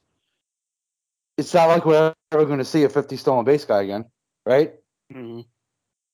The last guy to steal 70 bases in the season? Yeah, your boy, Alex, Jacoby Ellsbury. 2009. Wow. So it's 12 years since someone's stolen 70. All I'm saying is the game changes.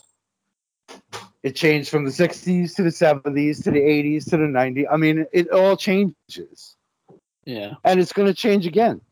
It's going to go to athletic.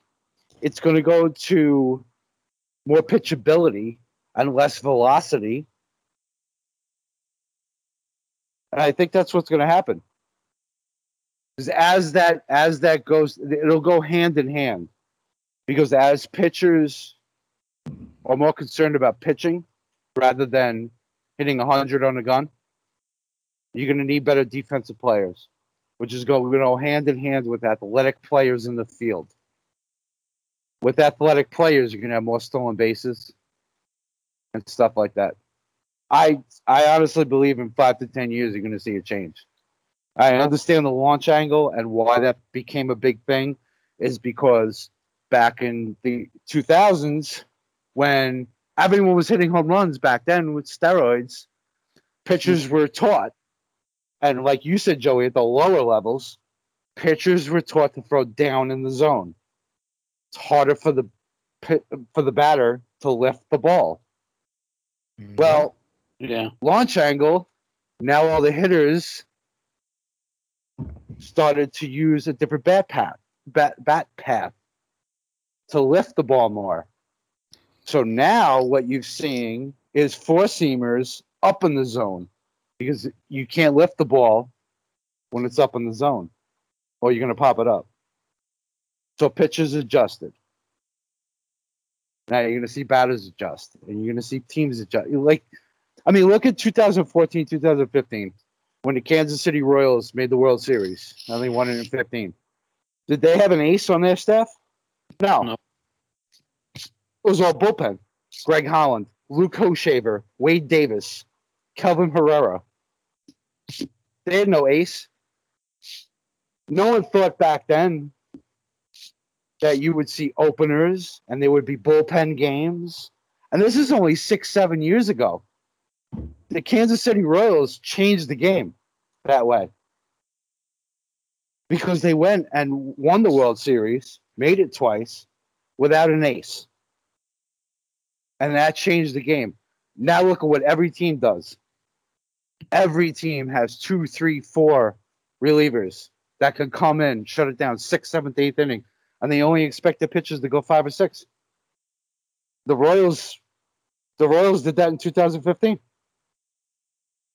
They changed the game, and it's a copycat league. So another team's going to come along, change the game, win something, and everyone's going to be like, oh, damn, look what they did. That worked. I'm going to do that. Yeah. You know what I mean? That's going to be the new formula, whatever it is. And with the Royals, if they draft Freilich at number 7, I wouldn't be surprised if it was them again. Going all athletic, all speed. You never know. Yeah, let me ask you guys a question. And by the way, I 100% agree with you. There will be a shift and a natural shift because you have to figure out how to beat your opponent. And the people in these departments with these organizations, all they do is study this stuff. So they're going to figure out the next edge. They're going to figure out how to beat the shift. They're going to figure out how to put the ball in play. And they're going to figure out how to build a team that works that way while still balancing some power guys mixed in there, which I think is really the way that you have to do it. But, when's the last time you guys have seen a pitch out? An actual pitch out in a game? How often do we see pitch outs now? Just wondering. When do you guys? No one does it. Yeah, no one does it because no one steals. I don't remember last time I saw one. We used to see pitch outs every game. I don't know the last time I've seen a pitch out. I think I've seen one in a Cubs game this season, maybe 2. If that. And that was only because you got Jose Lobaton, who couldn't throw anybody out. Literally had a 0% caught stealing rate. That's neither here nor there. But I mean, and Arrieta is super slow to the plate. But so teams will take advantage of that. But other than that, there's no stolen bases Really, and like that makes the game more exciting too. Like as a fan, you want to see all these different types of plays. I want to see more triples. I want to see more stolen bases. I want to see more just action. Like and strikeouts, don't get me wrong. The worst thing to me is an infield pop-up, infield fly.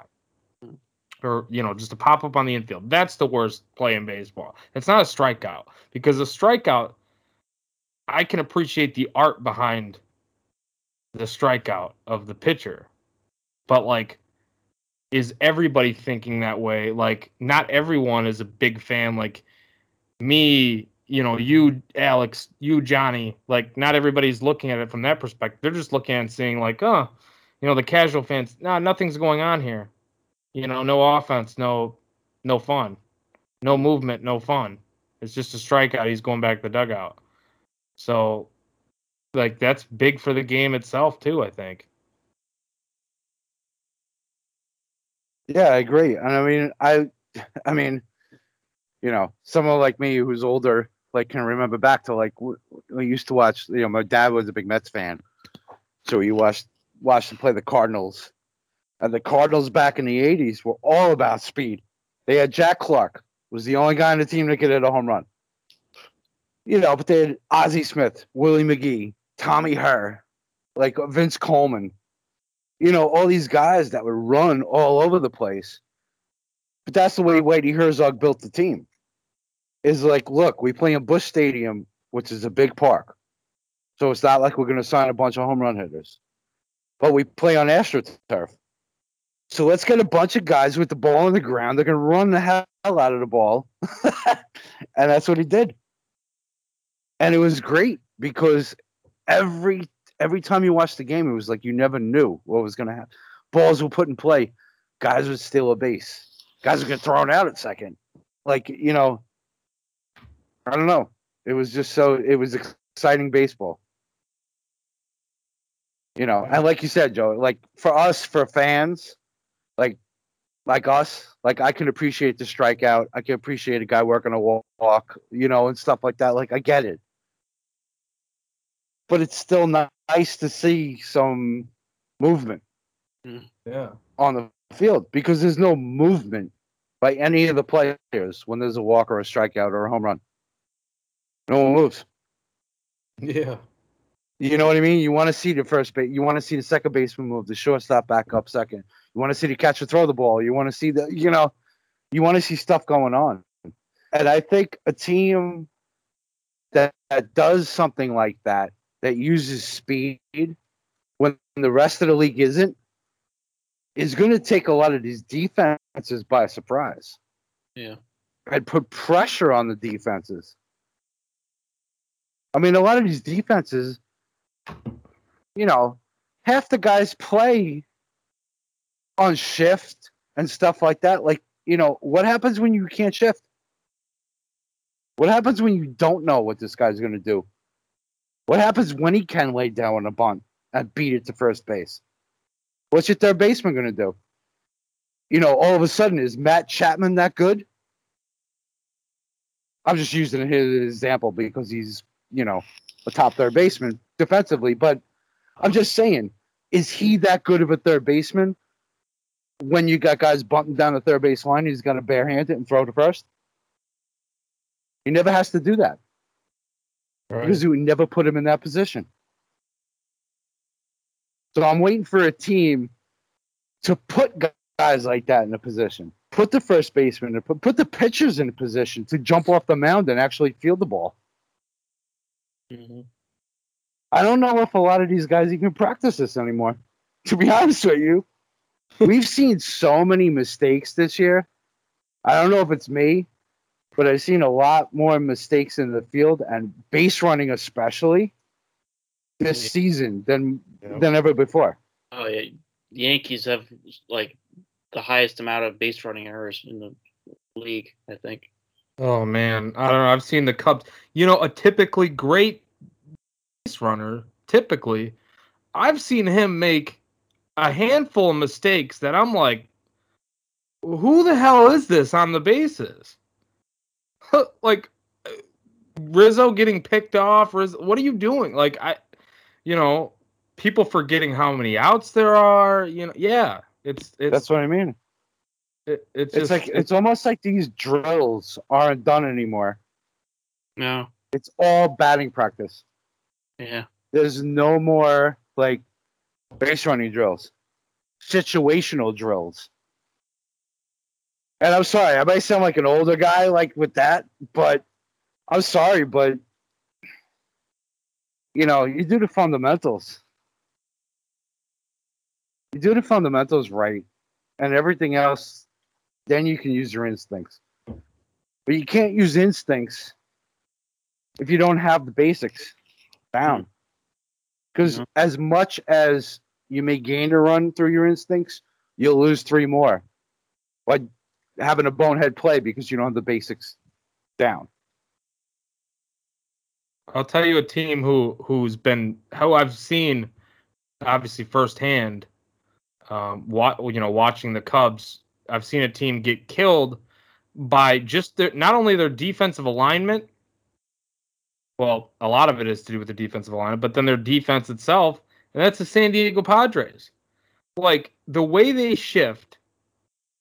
I don't know if another team does it the way that they quite do it. I don't understand why they do it, but if a team just puts the ball in play against them at the times that they do this alignment where they have like Manny Machado playing right field, basically.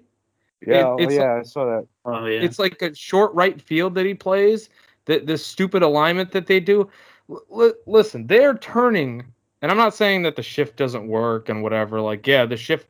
A lot of times, the reason why they're aligned the way that they are for most teams when they do the shift is because they're expecting the ball to go a certain direction, and the hitters haven't adjusted that much to it. So the shift, a lot of times, it works. But the way they do it, they're turning a relatively easy play into a hard play. The way they have Manny Machado, like playing a really good. He's a really one of the best third basemen defensively in the league. But you couple him with Tatis on the left side of the infield, who Tatis hasn't been great defensively. Like, say what you want about his offense, terrific. Defensively, he's made a ton of errors. But then you have, Machado out there and playing like short right. Like, I mean, it's deep. Like, he has to charge like a slowly hit grounder to the right side. He's got to make like a running, charging play. And all these teams have to do is just put the bat on the ball. And, you might get a base hit out of it or force an error, which they'll market an error, which really it shouldn't even be an error because it's just a hard play. Because, again, the analytics departments are saying that this is what the team should do, when in reality, there's ways to beat it if they just taught the players how to beat it. Yeah. Well, no one's taught them how to beat it yet.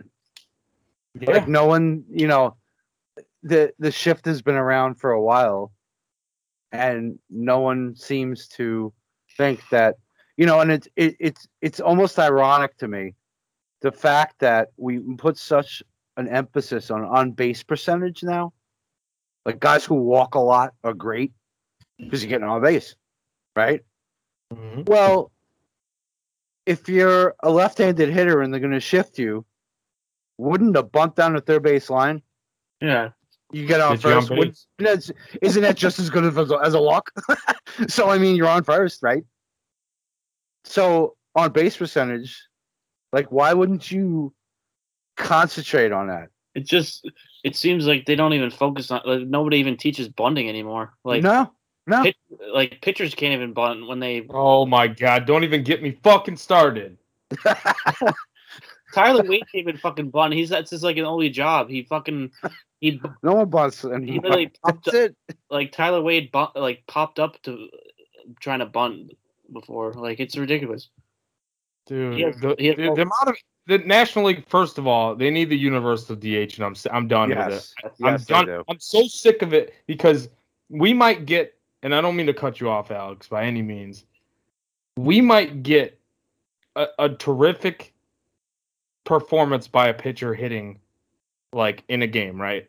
DeGrom, okay, yeah, he's hitting great for a pitcher and for anybody really. I don't know what he's at now, but he was having basically an RBI almost every start.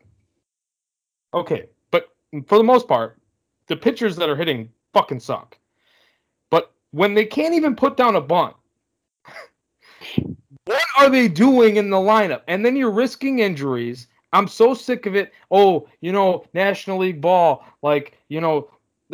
coaches, there's more of a mental game, and they have to pick and choose when they're going to pinch hit and who they're going to double switch. You know what? Fuck that. I'm sick of like this game of cat and mouse between, and then all you're doing really is setting up the manager to fuck it up somehow. Yeah. So take the decision making as much as possible out of the manager's hands, because more times than not, it just leaves us frustrated from the decision that they're inevitably going to make.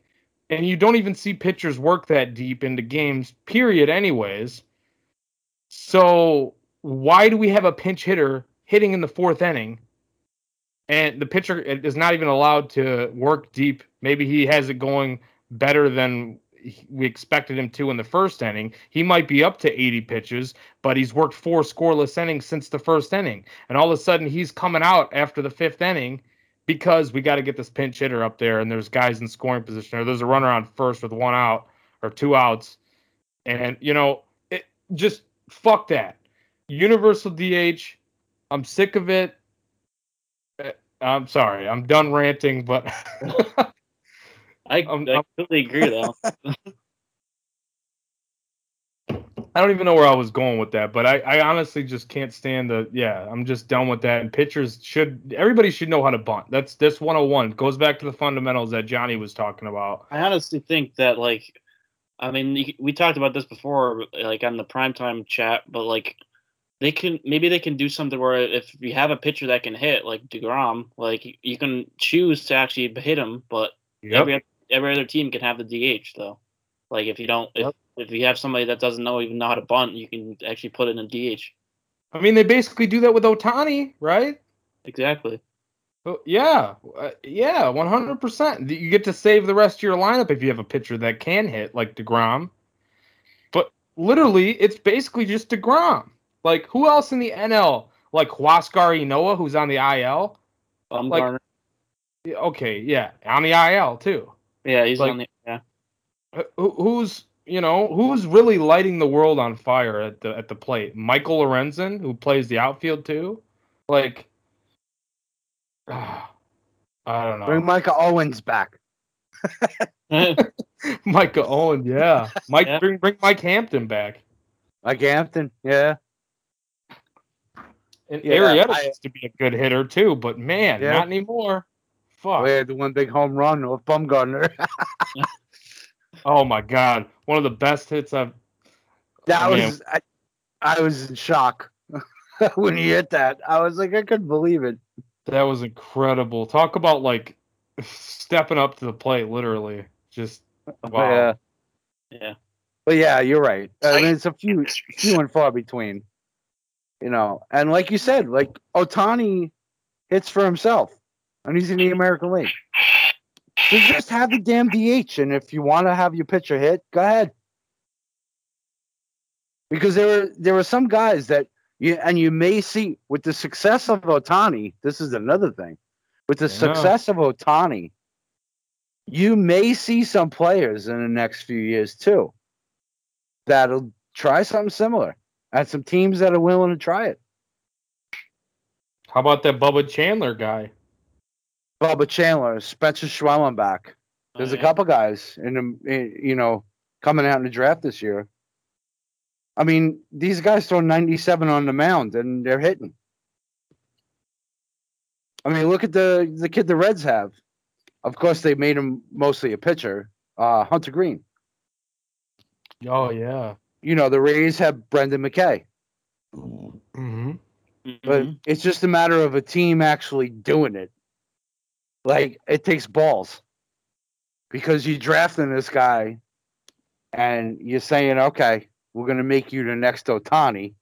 Ohtani was the next Babe Ruth. But now it's all right, you're going to be our Shohei Ohtani. If it doesn't work out, and you look like a fool. You look like, you ruined this kid, blah, blah, blah. Like, so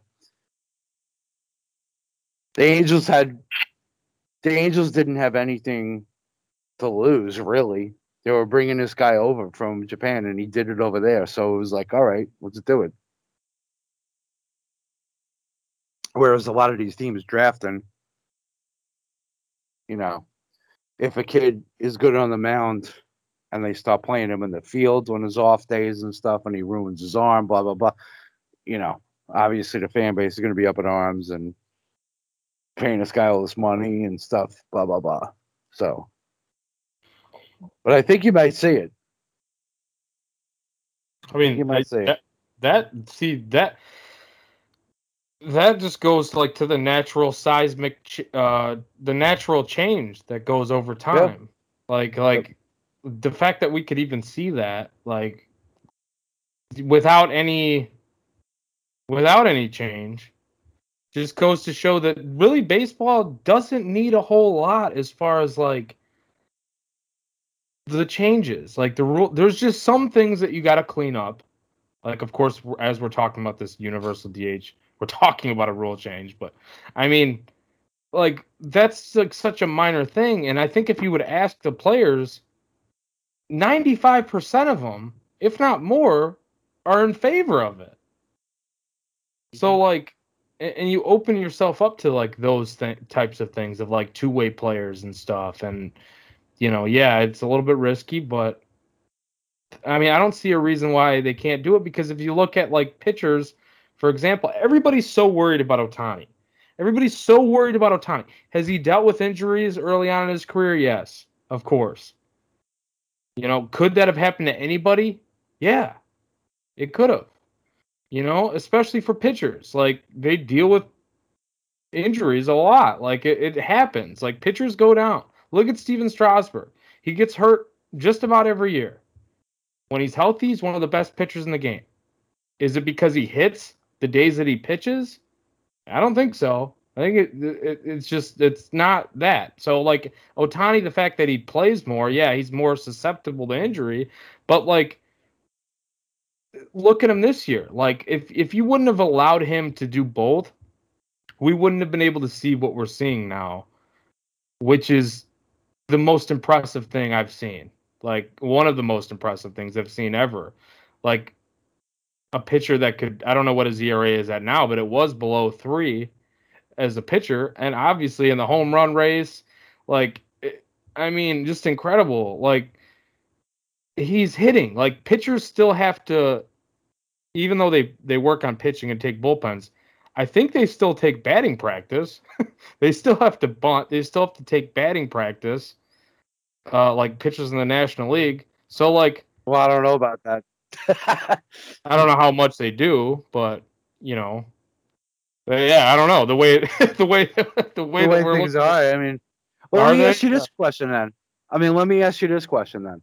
So if you have someone like Ohtani, okay, who's doing something that's historic, pitching and hitting like he does, like at a high level, do you take a guy and take 5 years of that production? Or do you take 10 years of production on one side of the ball? So, you know what I'm saying? Like, I don't want to. I don't want to someone like Ohtani. I don't want to answer a question with a question. Okay, go ahead. Well, say someone like Ohtani, or he's leading the American League, and he's leading the major leagues in home runs, right? And he's got, well, before yesterday, he had like a 2.5 ERA. So, if you have someone like him and you're going to give him double duty, but you cut his playing time in half, basically, longevity-wise, would you take that for 5 years, or would you take one or the other for 10 years? Okay, so you understand what I'm saying? Yeah, I get what you're saying, but I still have a question though, because like, go ahead. So, are you saying that his longevity wouldn't be as long because of the nature of pitching and hitting, or like why is his longevity? Well, you're taking that chance. Yes, you're taking that chance, and the likelihood is that it won't be as long. But you never know. Because But I'm saying if we're gonna put absolutes on it, yes, you have 5 years of Otani doing both, or 10 years of him doing one or the other. I What do you mean, take as a franchise? that's tough Because that's a lot of that because that's a question. I mean, I think a lot of these franchises are looking at with a guy like Bubba Chandler, Spencer Schwellenbach, like guys who play both. That's a lot of the question they're saying is like, all right, if we pitch this guy every 5th day and have him hit, we're cutting down his total time that he's going to be productive. Whereas if we just have him on one side of the ball, we may have him longer. So that's why I asked the question. So obviously a lot of this we have to consider the contract situations too with this. Because obviously when you draft a guy, you have your arbitration years, you have your team control, whatever. Yes. But after that, you're going to have to, sign him to an extension. So for the next team or your team, if you want to extend him, that would be something I think.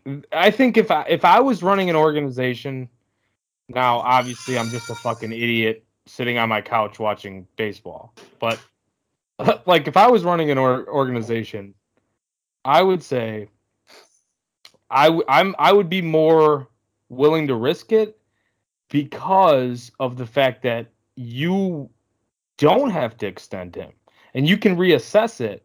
Like if you were to draft a guy, say like somebody coming out of this draft, if you were to draft a guy, you can do that and develop him and take, your team control years, playing on his rookie deal, whatever. And then you can reassess the situation afterwards. And also, I think a lot of other things are at play. So like you could turn him into, like, say one of those things don't work out, or like the longevity issue comes into play with the pitching. Like he's not as effective as a pitcher, but he can still hit. All right, so now we're going to shut off the pitching after, let's say, your 5 years or whatever. Like now he's just a hitter after those 5 years. But I've always thought with these two-way guys, I think the best way to utilize them now, obviously Brendan McKay, we haven't seen this from him, but I never really looked at him as like some terrific pitcher that everybody else did. So I don't know, but like I've always thought the pitchers, the best way to utilize the two-way guys is to pitch them as relievers, not as starters, and then have them as hitters, because then you don't have the taxing of the arm so much of like, I got to go out there and give you 5 innings. Yes, it's only every 5th day, but I could work my bullpens and not throw so many pitches.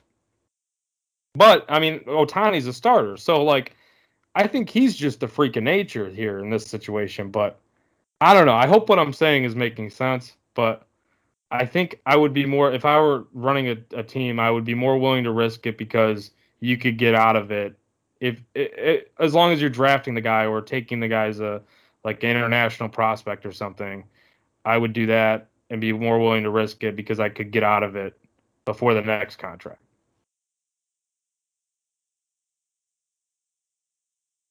Yeah, I see what you're saying.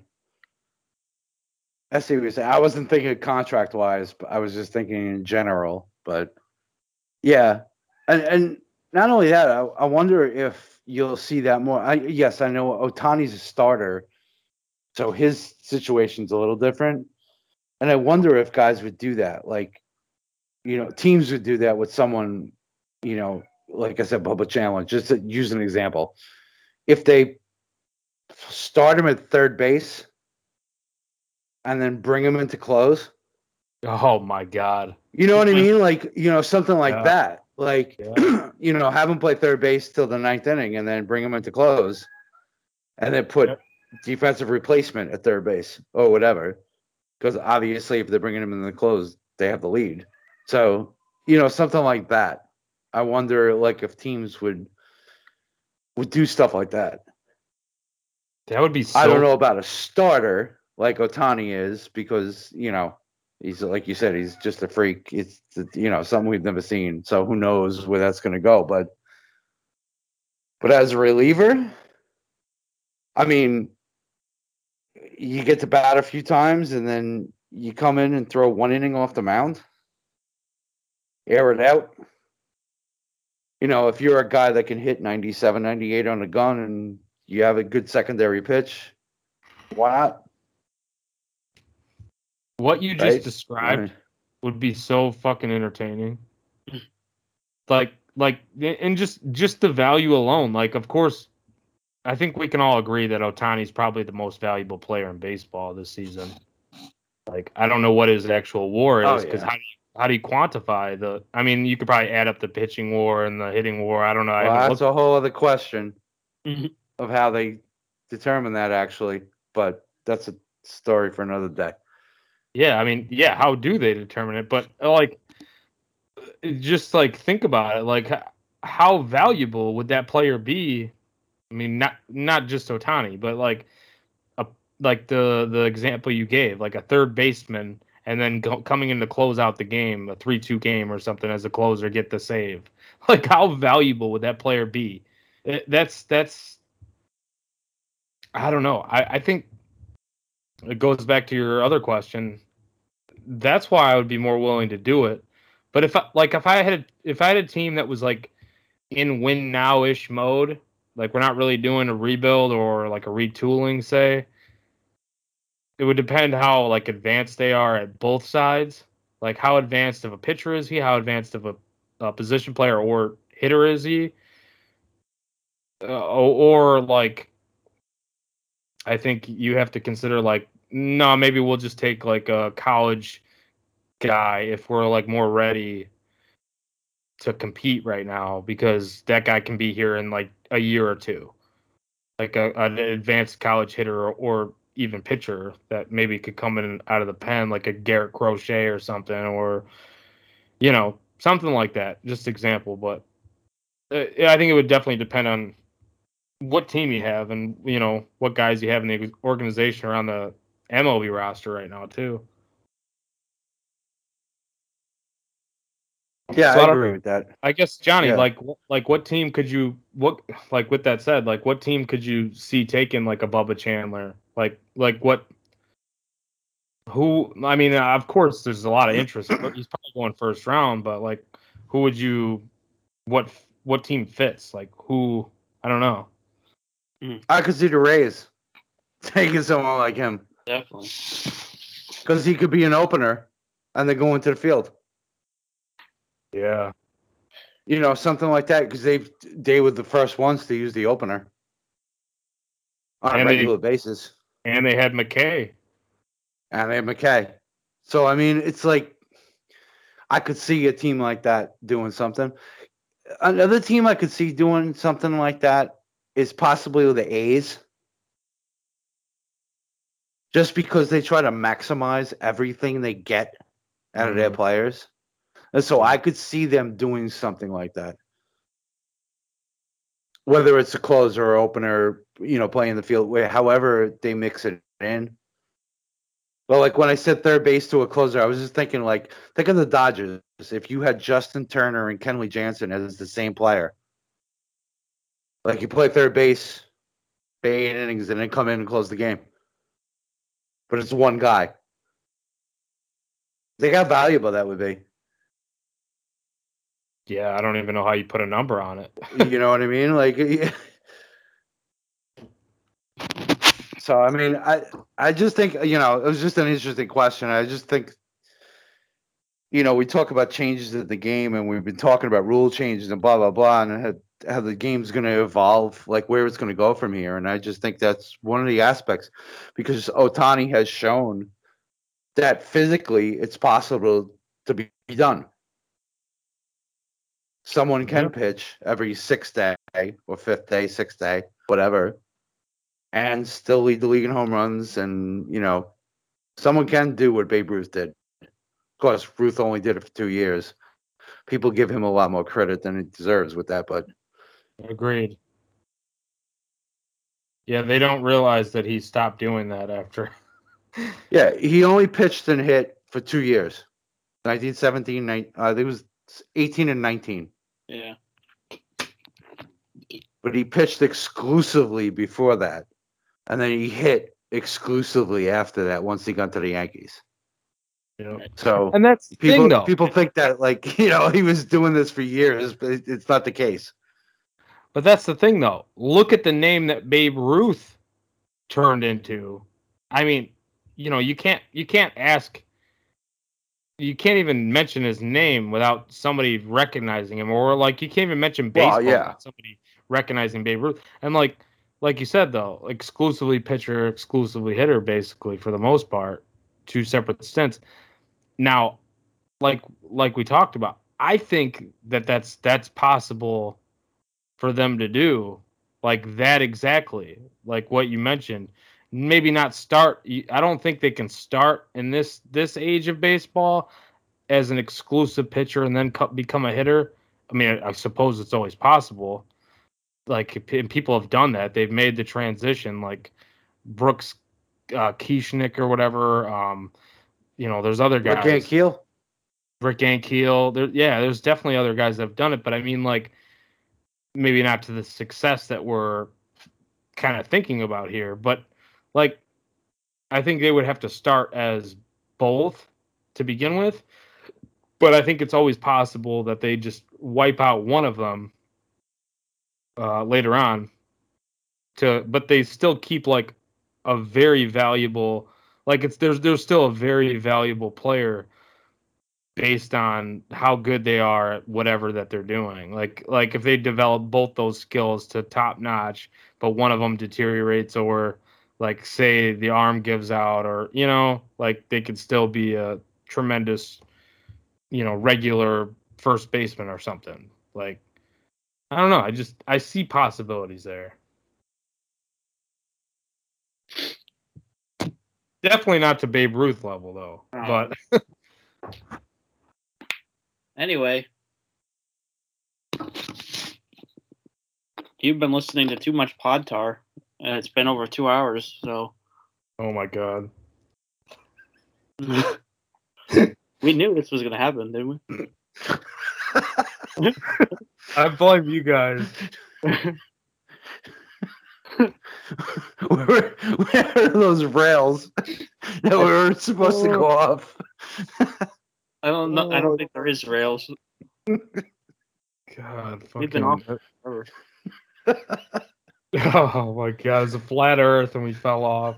Oh, I gotta mute myself right now.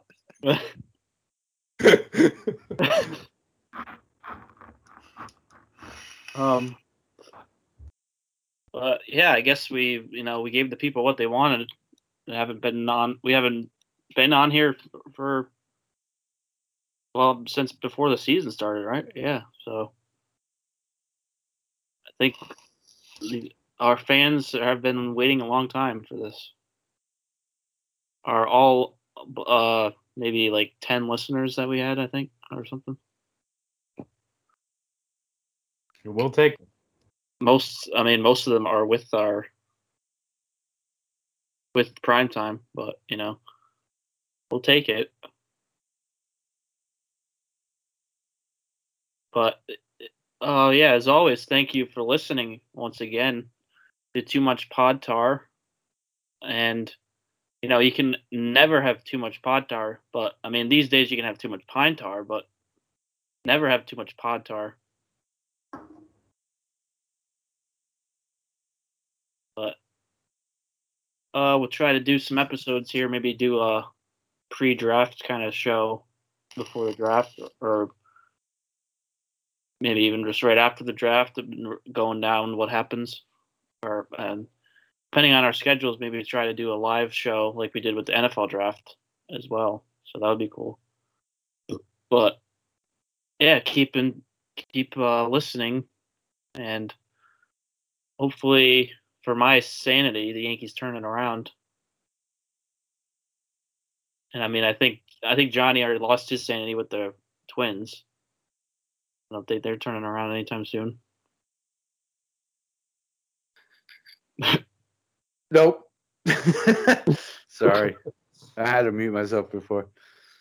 But at least Joey has the Cubs who are doing pretty good right now. Oh, well, let's not. No, they're on a 6-game losing streak. So Oh yeah.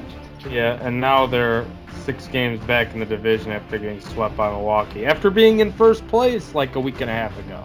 Oh. So Brewers got hot, Six- man. sorry, they're actually 6.5 games back because the Brewers won tonight. So Brewers got real hot. yeah, they're not. They've won 9 straight, and you know what?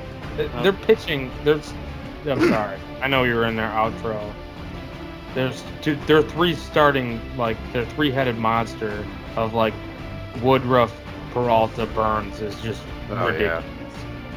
So, and I know they've had a cupcake schedule here in the month of June, and the Cubs have seemingly faced, like, every tough starting pitcher that they could have possibly faced against the opposition in every series.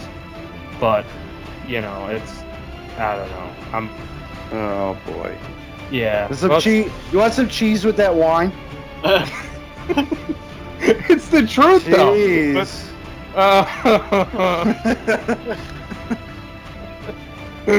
Oh my god. Let's just move on. Time to Well, I you know what? I'm trying to enjoy the last.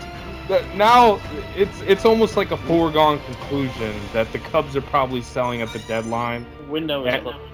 And we, well, I mean, obviously they're gonna wait 2 weeks to fully decide, and let's see how it plays out. But the Brewers just won tonight, so I'm trying to enjoy the last few days that we have here of, like, the core guys together, and yeah, that's it. Hopefully for a turnaround. Nico Horner will be back this weekend.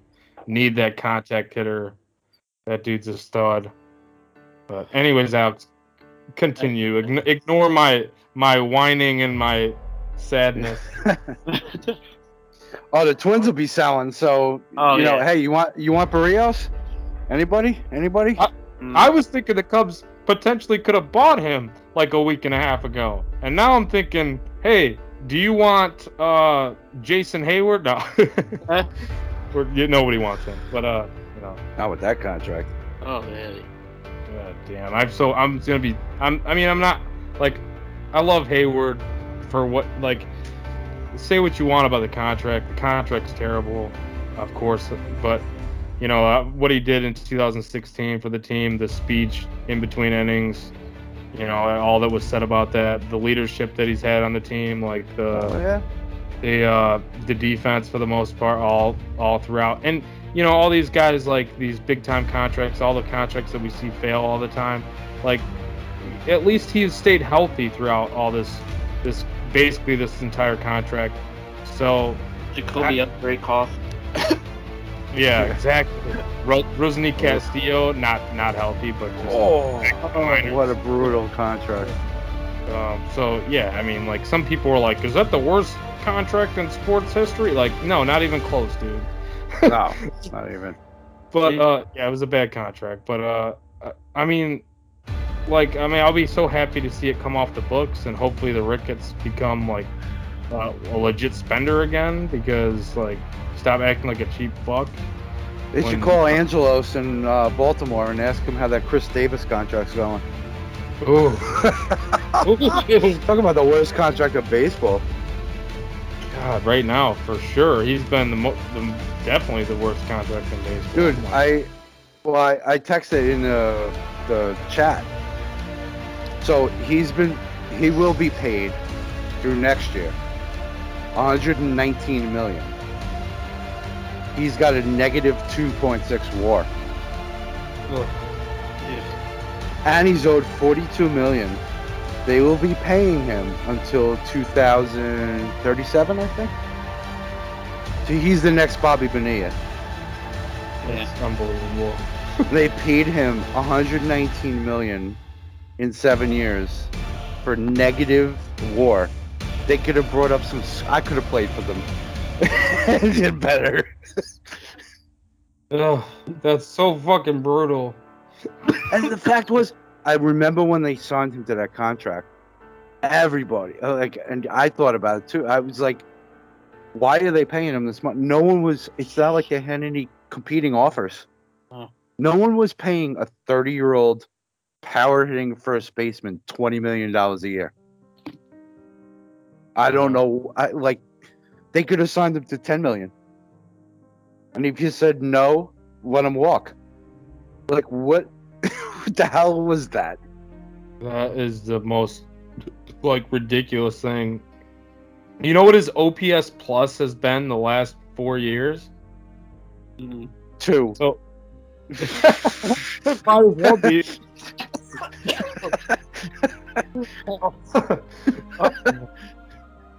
So okay, it's 2017, 96. Not terrible, but below average. 2018, 49. 2019, 61. 2020 in his 16 games, -7. Oh,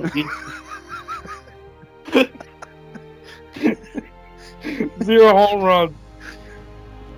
I was giving him credit when I said 2. He actually has a -7 in here. That's insane. That's just insane. You overshot him by 9 points. Yeah. Dude, I don't understand. And look, I don't know what's going on with Chris Davis, but the dude just fell off the map.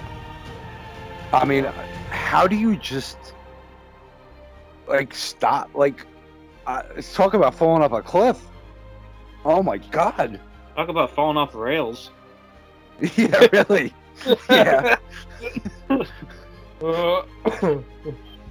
He went off the rail. He went off the rail over the bridge into the fucking river. He was completely broke his hip in the process. Oh, sorry. Literally though, he had hips. Dude, I mean, he just completely forgot how to hit. What was his streak? 0 for 46 or something like that? He was... Yeah. He just completely forgot how to hit.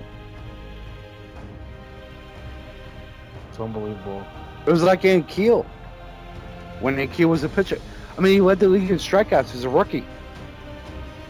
He still has the record of most strikeouts in a season by a St. Louis Cardinals pitcher. And 2 years later, he couldn't find the plate. It's just so weird. Some of these guys. Remember? Well, I don't know if Alex is old enough to remember this, but remember Chuck Knobloch? Yeah, the yips. Couldn't throw to first base. Yeah. He was a Gold Glove second baseman, and all of a sudden, he turned out to be a real douchebag anyway. But I thought Jose Altuve caught a case of Chuck Knobloch in the last postseason.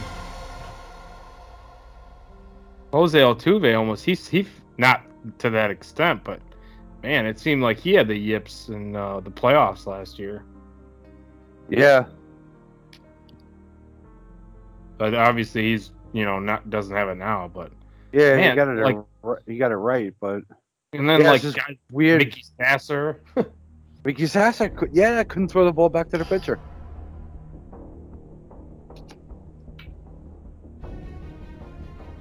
Then the Pirates had a guy back in the 70s. This is before, but I read about him. Steve Blass was a pitcher. Won 20 games for the Pirates in 1970, and the following season, he couldn't find the plate. He just couldn't throw the ball to the plate, and his career was over. That was it. It's just so weird.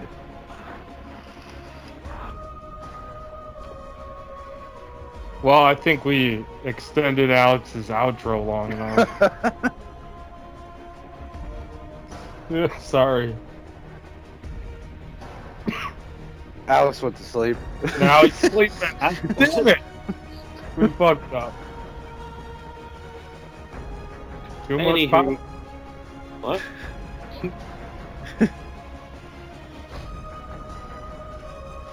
So much for the rails. That's it for the rails. I think we need more Coke rails. Yeah, right. Some more booger sugar.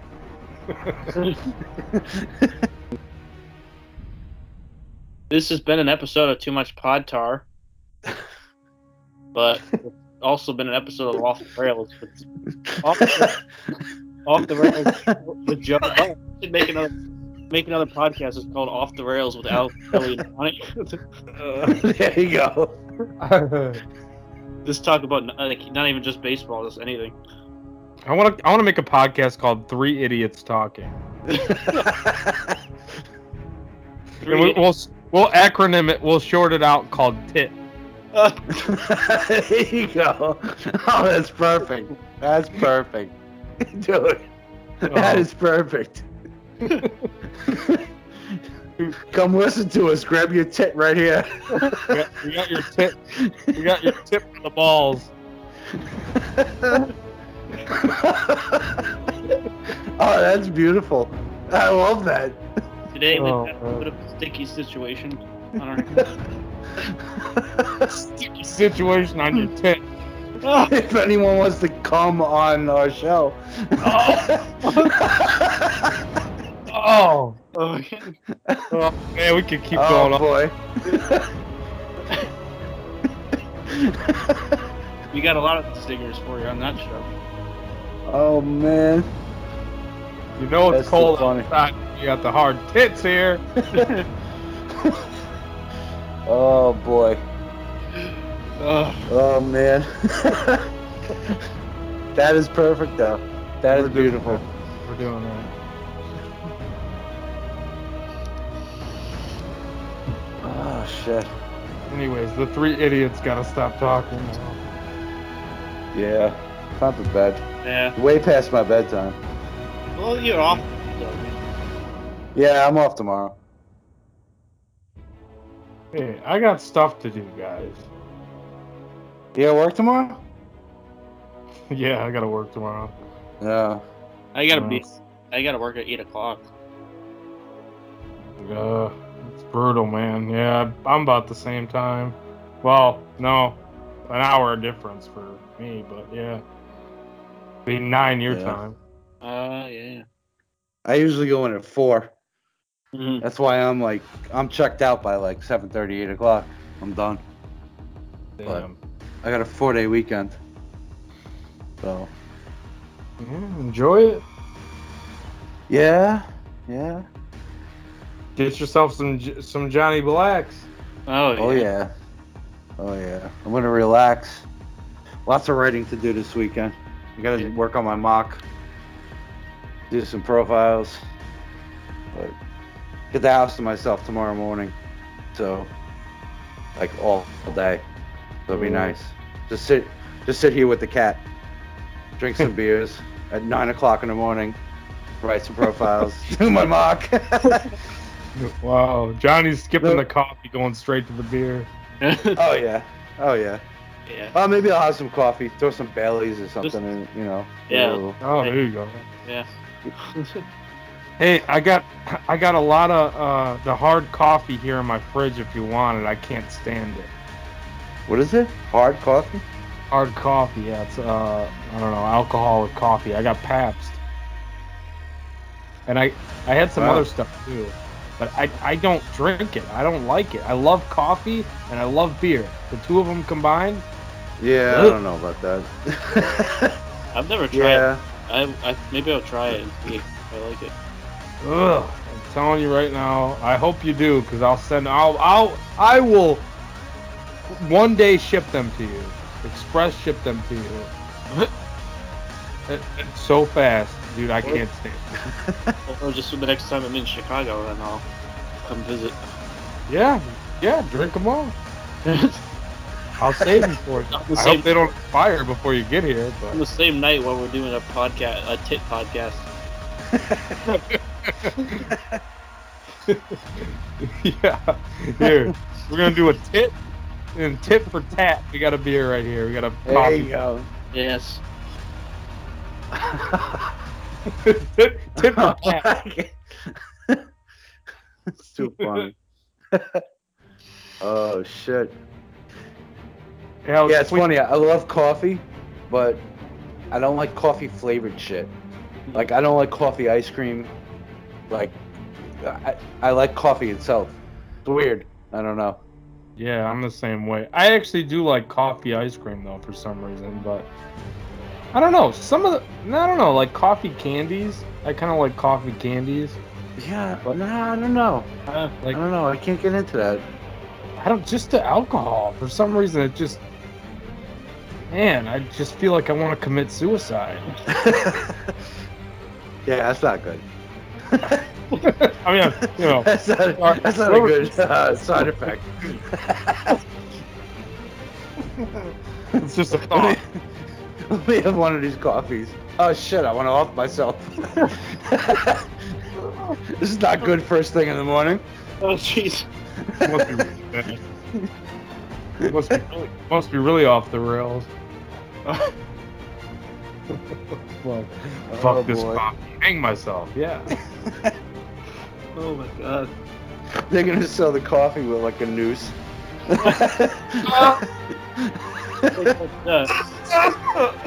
They used to do like promotional bottle openers with the alcohol. Now they do promotional nooses.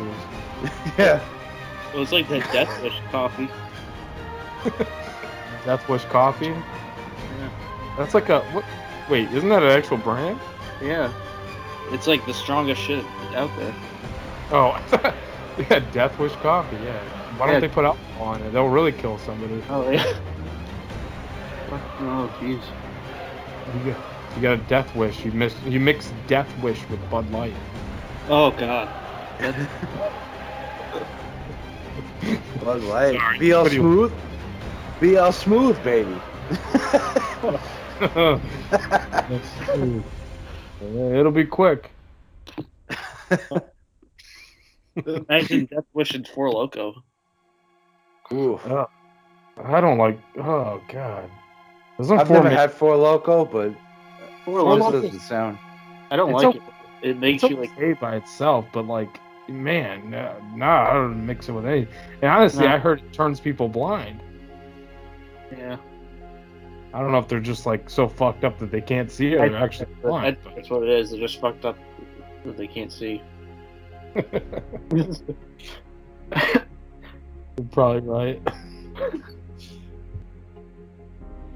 Four crazies. I think we're three locos. Trace Loco. Yeah.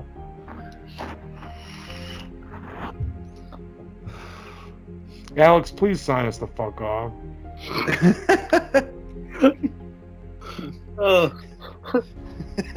Joey, he's worried about this recording. No, it's not even that. I feel like I was supposed to get so much done tonight, and I'm not going to. And I think we've taken it way off the rails. I think So, I just love like keeping the recording on. We're not even actually doing the show. We're just talking random crap, but it's still like the show, but it's not. Like you can play this back tomorrow though, just like for yourself, just to laugh at it while you're at work or something. yeah, like just we could literally just we could have like the regular episodes, but then have like all this other stuff like as its own like episode. Do like an outcuts version. Oh yeah, that would be cool.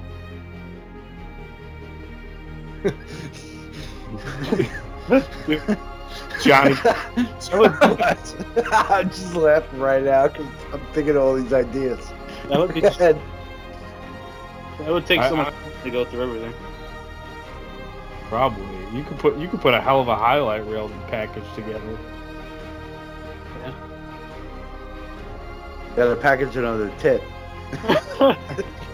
I'll package you my Pabst coffee. Send it right to your podcast platform. That'll be a special giveaway when we launch tit. Oh, yeah. Fuck yeah, you want some coffee with those tits? like, retweet, and tell us your best sports story for a chance to win a package of coffee. Make sure you follow Tit. Make sure you follow tit. If you don't follow Tit, you don't get the giveaway. Oh my god. Gosh. I think we're at the bottom of the bar floor right now. That's another. We're just gonna have to, dude. You have to follow Ted Bra.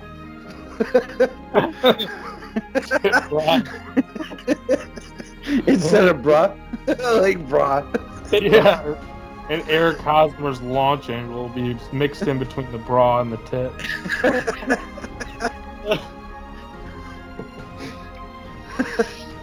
Sandwiched. Sandwich. It'll be tit fucked. Make sure you follow us, you mother button motherfucker.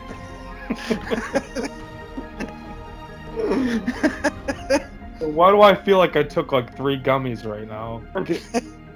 That's what it feels like. Oh man, I'm just drunk. From I didn't even take any gummies. I don't like weed. Oh man. All right, guys, I'm gonna hop off. the bar floor with Eric Hosmer's tit. Yeah, there you go. You know what? Eric Hosmer's launch angle is big enough to be considered a tit. It's an A cup. Yeah, it's an A cup for sure. What is his launch angle this year? It's a 30A. Dirty A.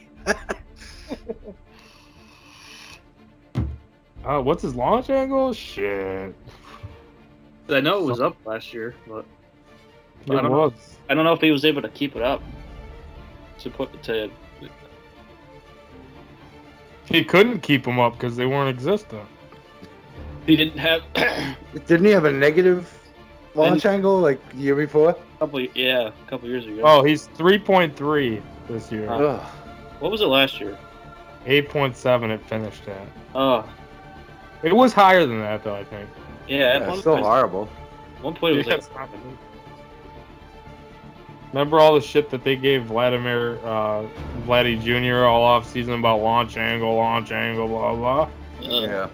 It was at 4.1 last year. It's at 8 this year. It's really not that great, but he just hits fucking rockets. Yeah. That's all you need to do. Hit the fucking ball hard. Well, if you hit an 8 launch angle is fine when you're hitting a ball at 115 miles an hour. I mean, you know, Seriously. it works. It works.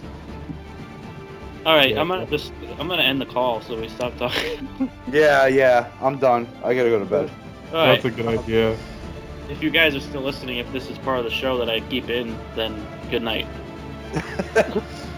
Don't do that. All right. Good night. Thank All you right. for put in, but I'll keep Later, it. guys. Good night. Later, guys. Nice talking to you for a long time. It's been a long time. Almost 3 hours. Well, I mean, like, it's been a long time since we talked. Oh, But yeah, it's been like 3 hours. It was supposed to be Oh. 1.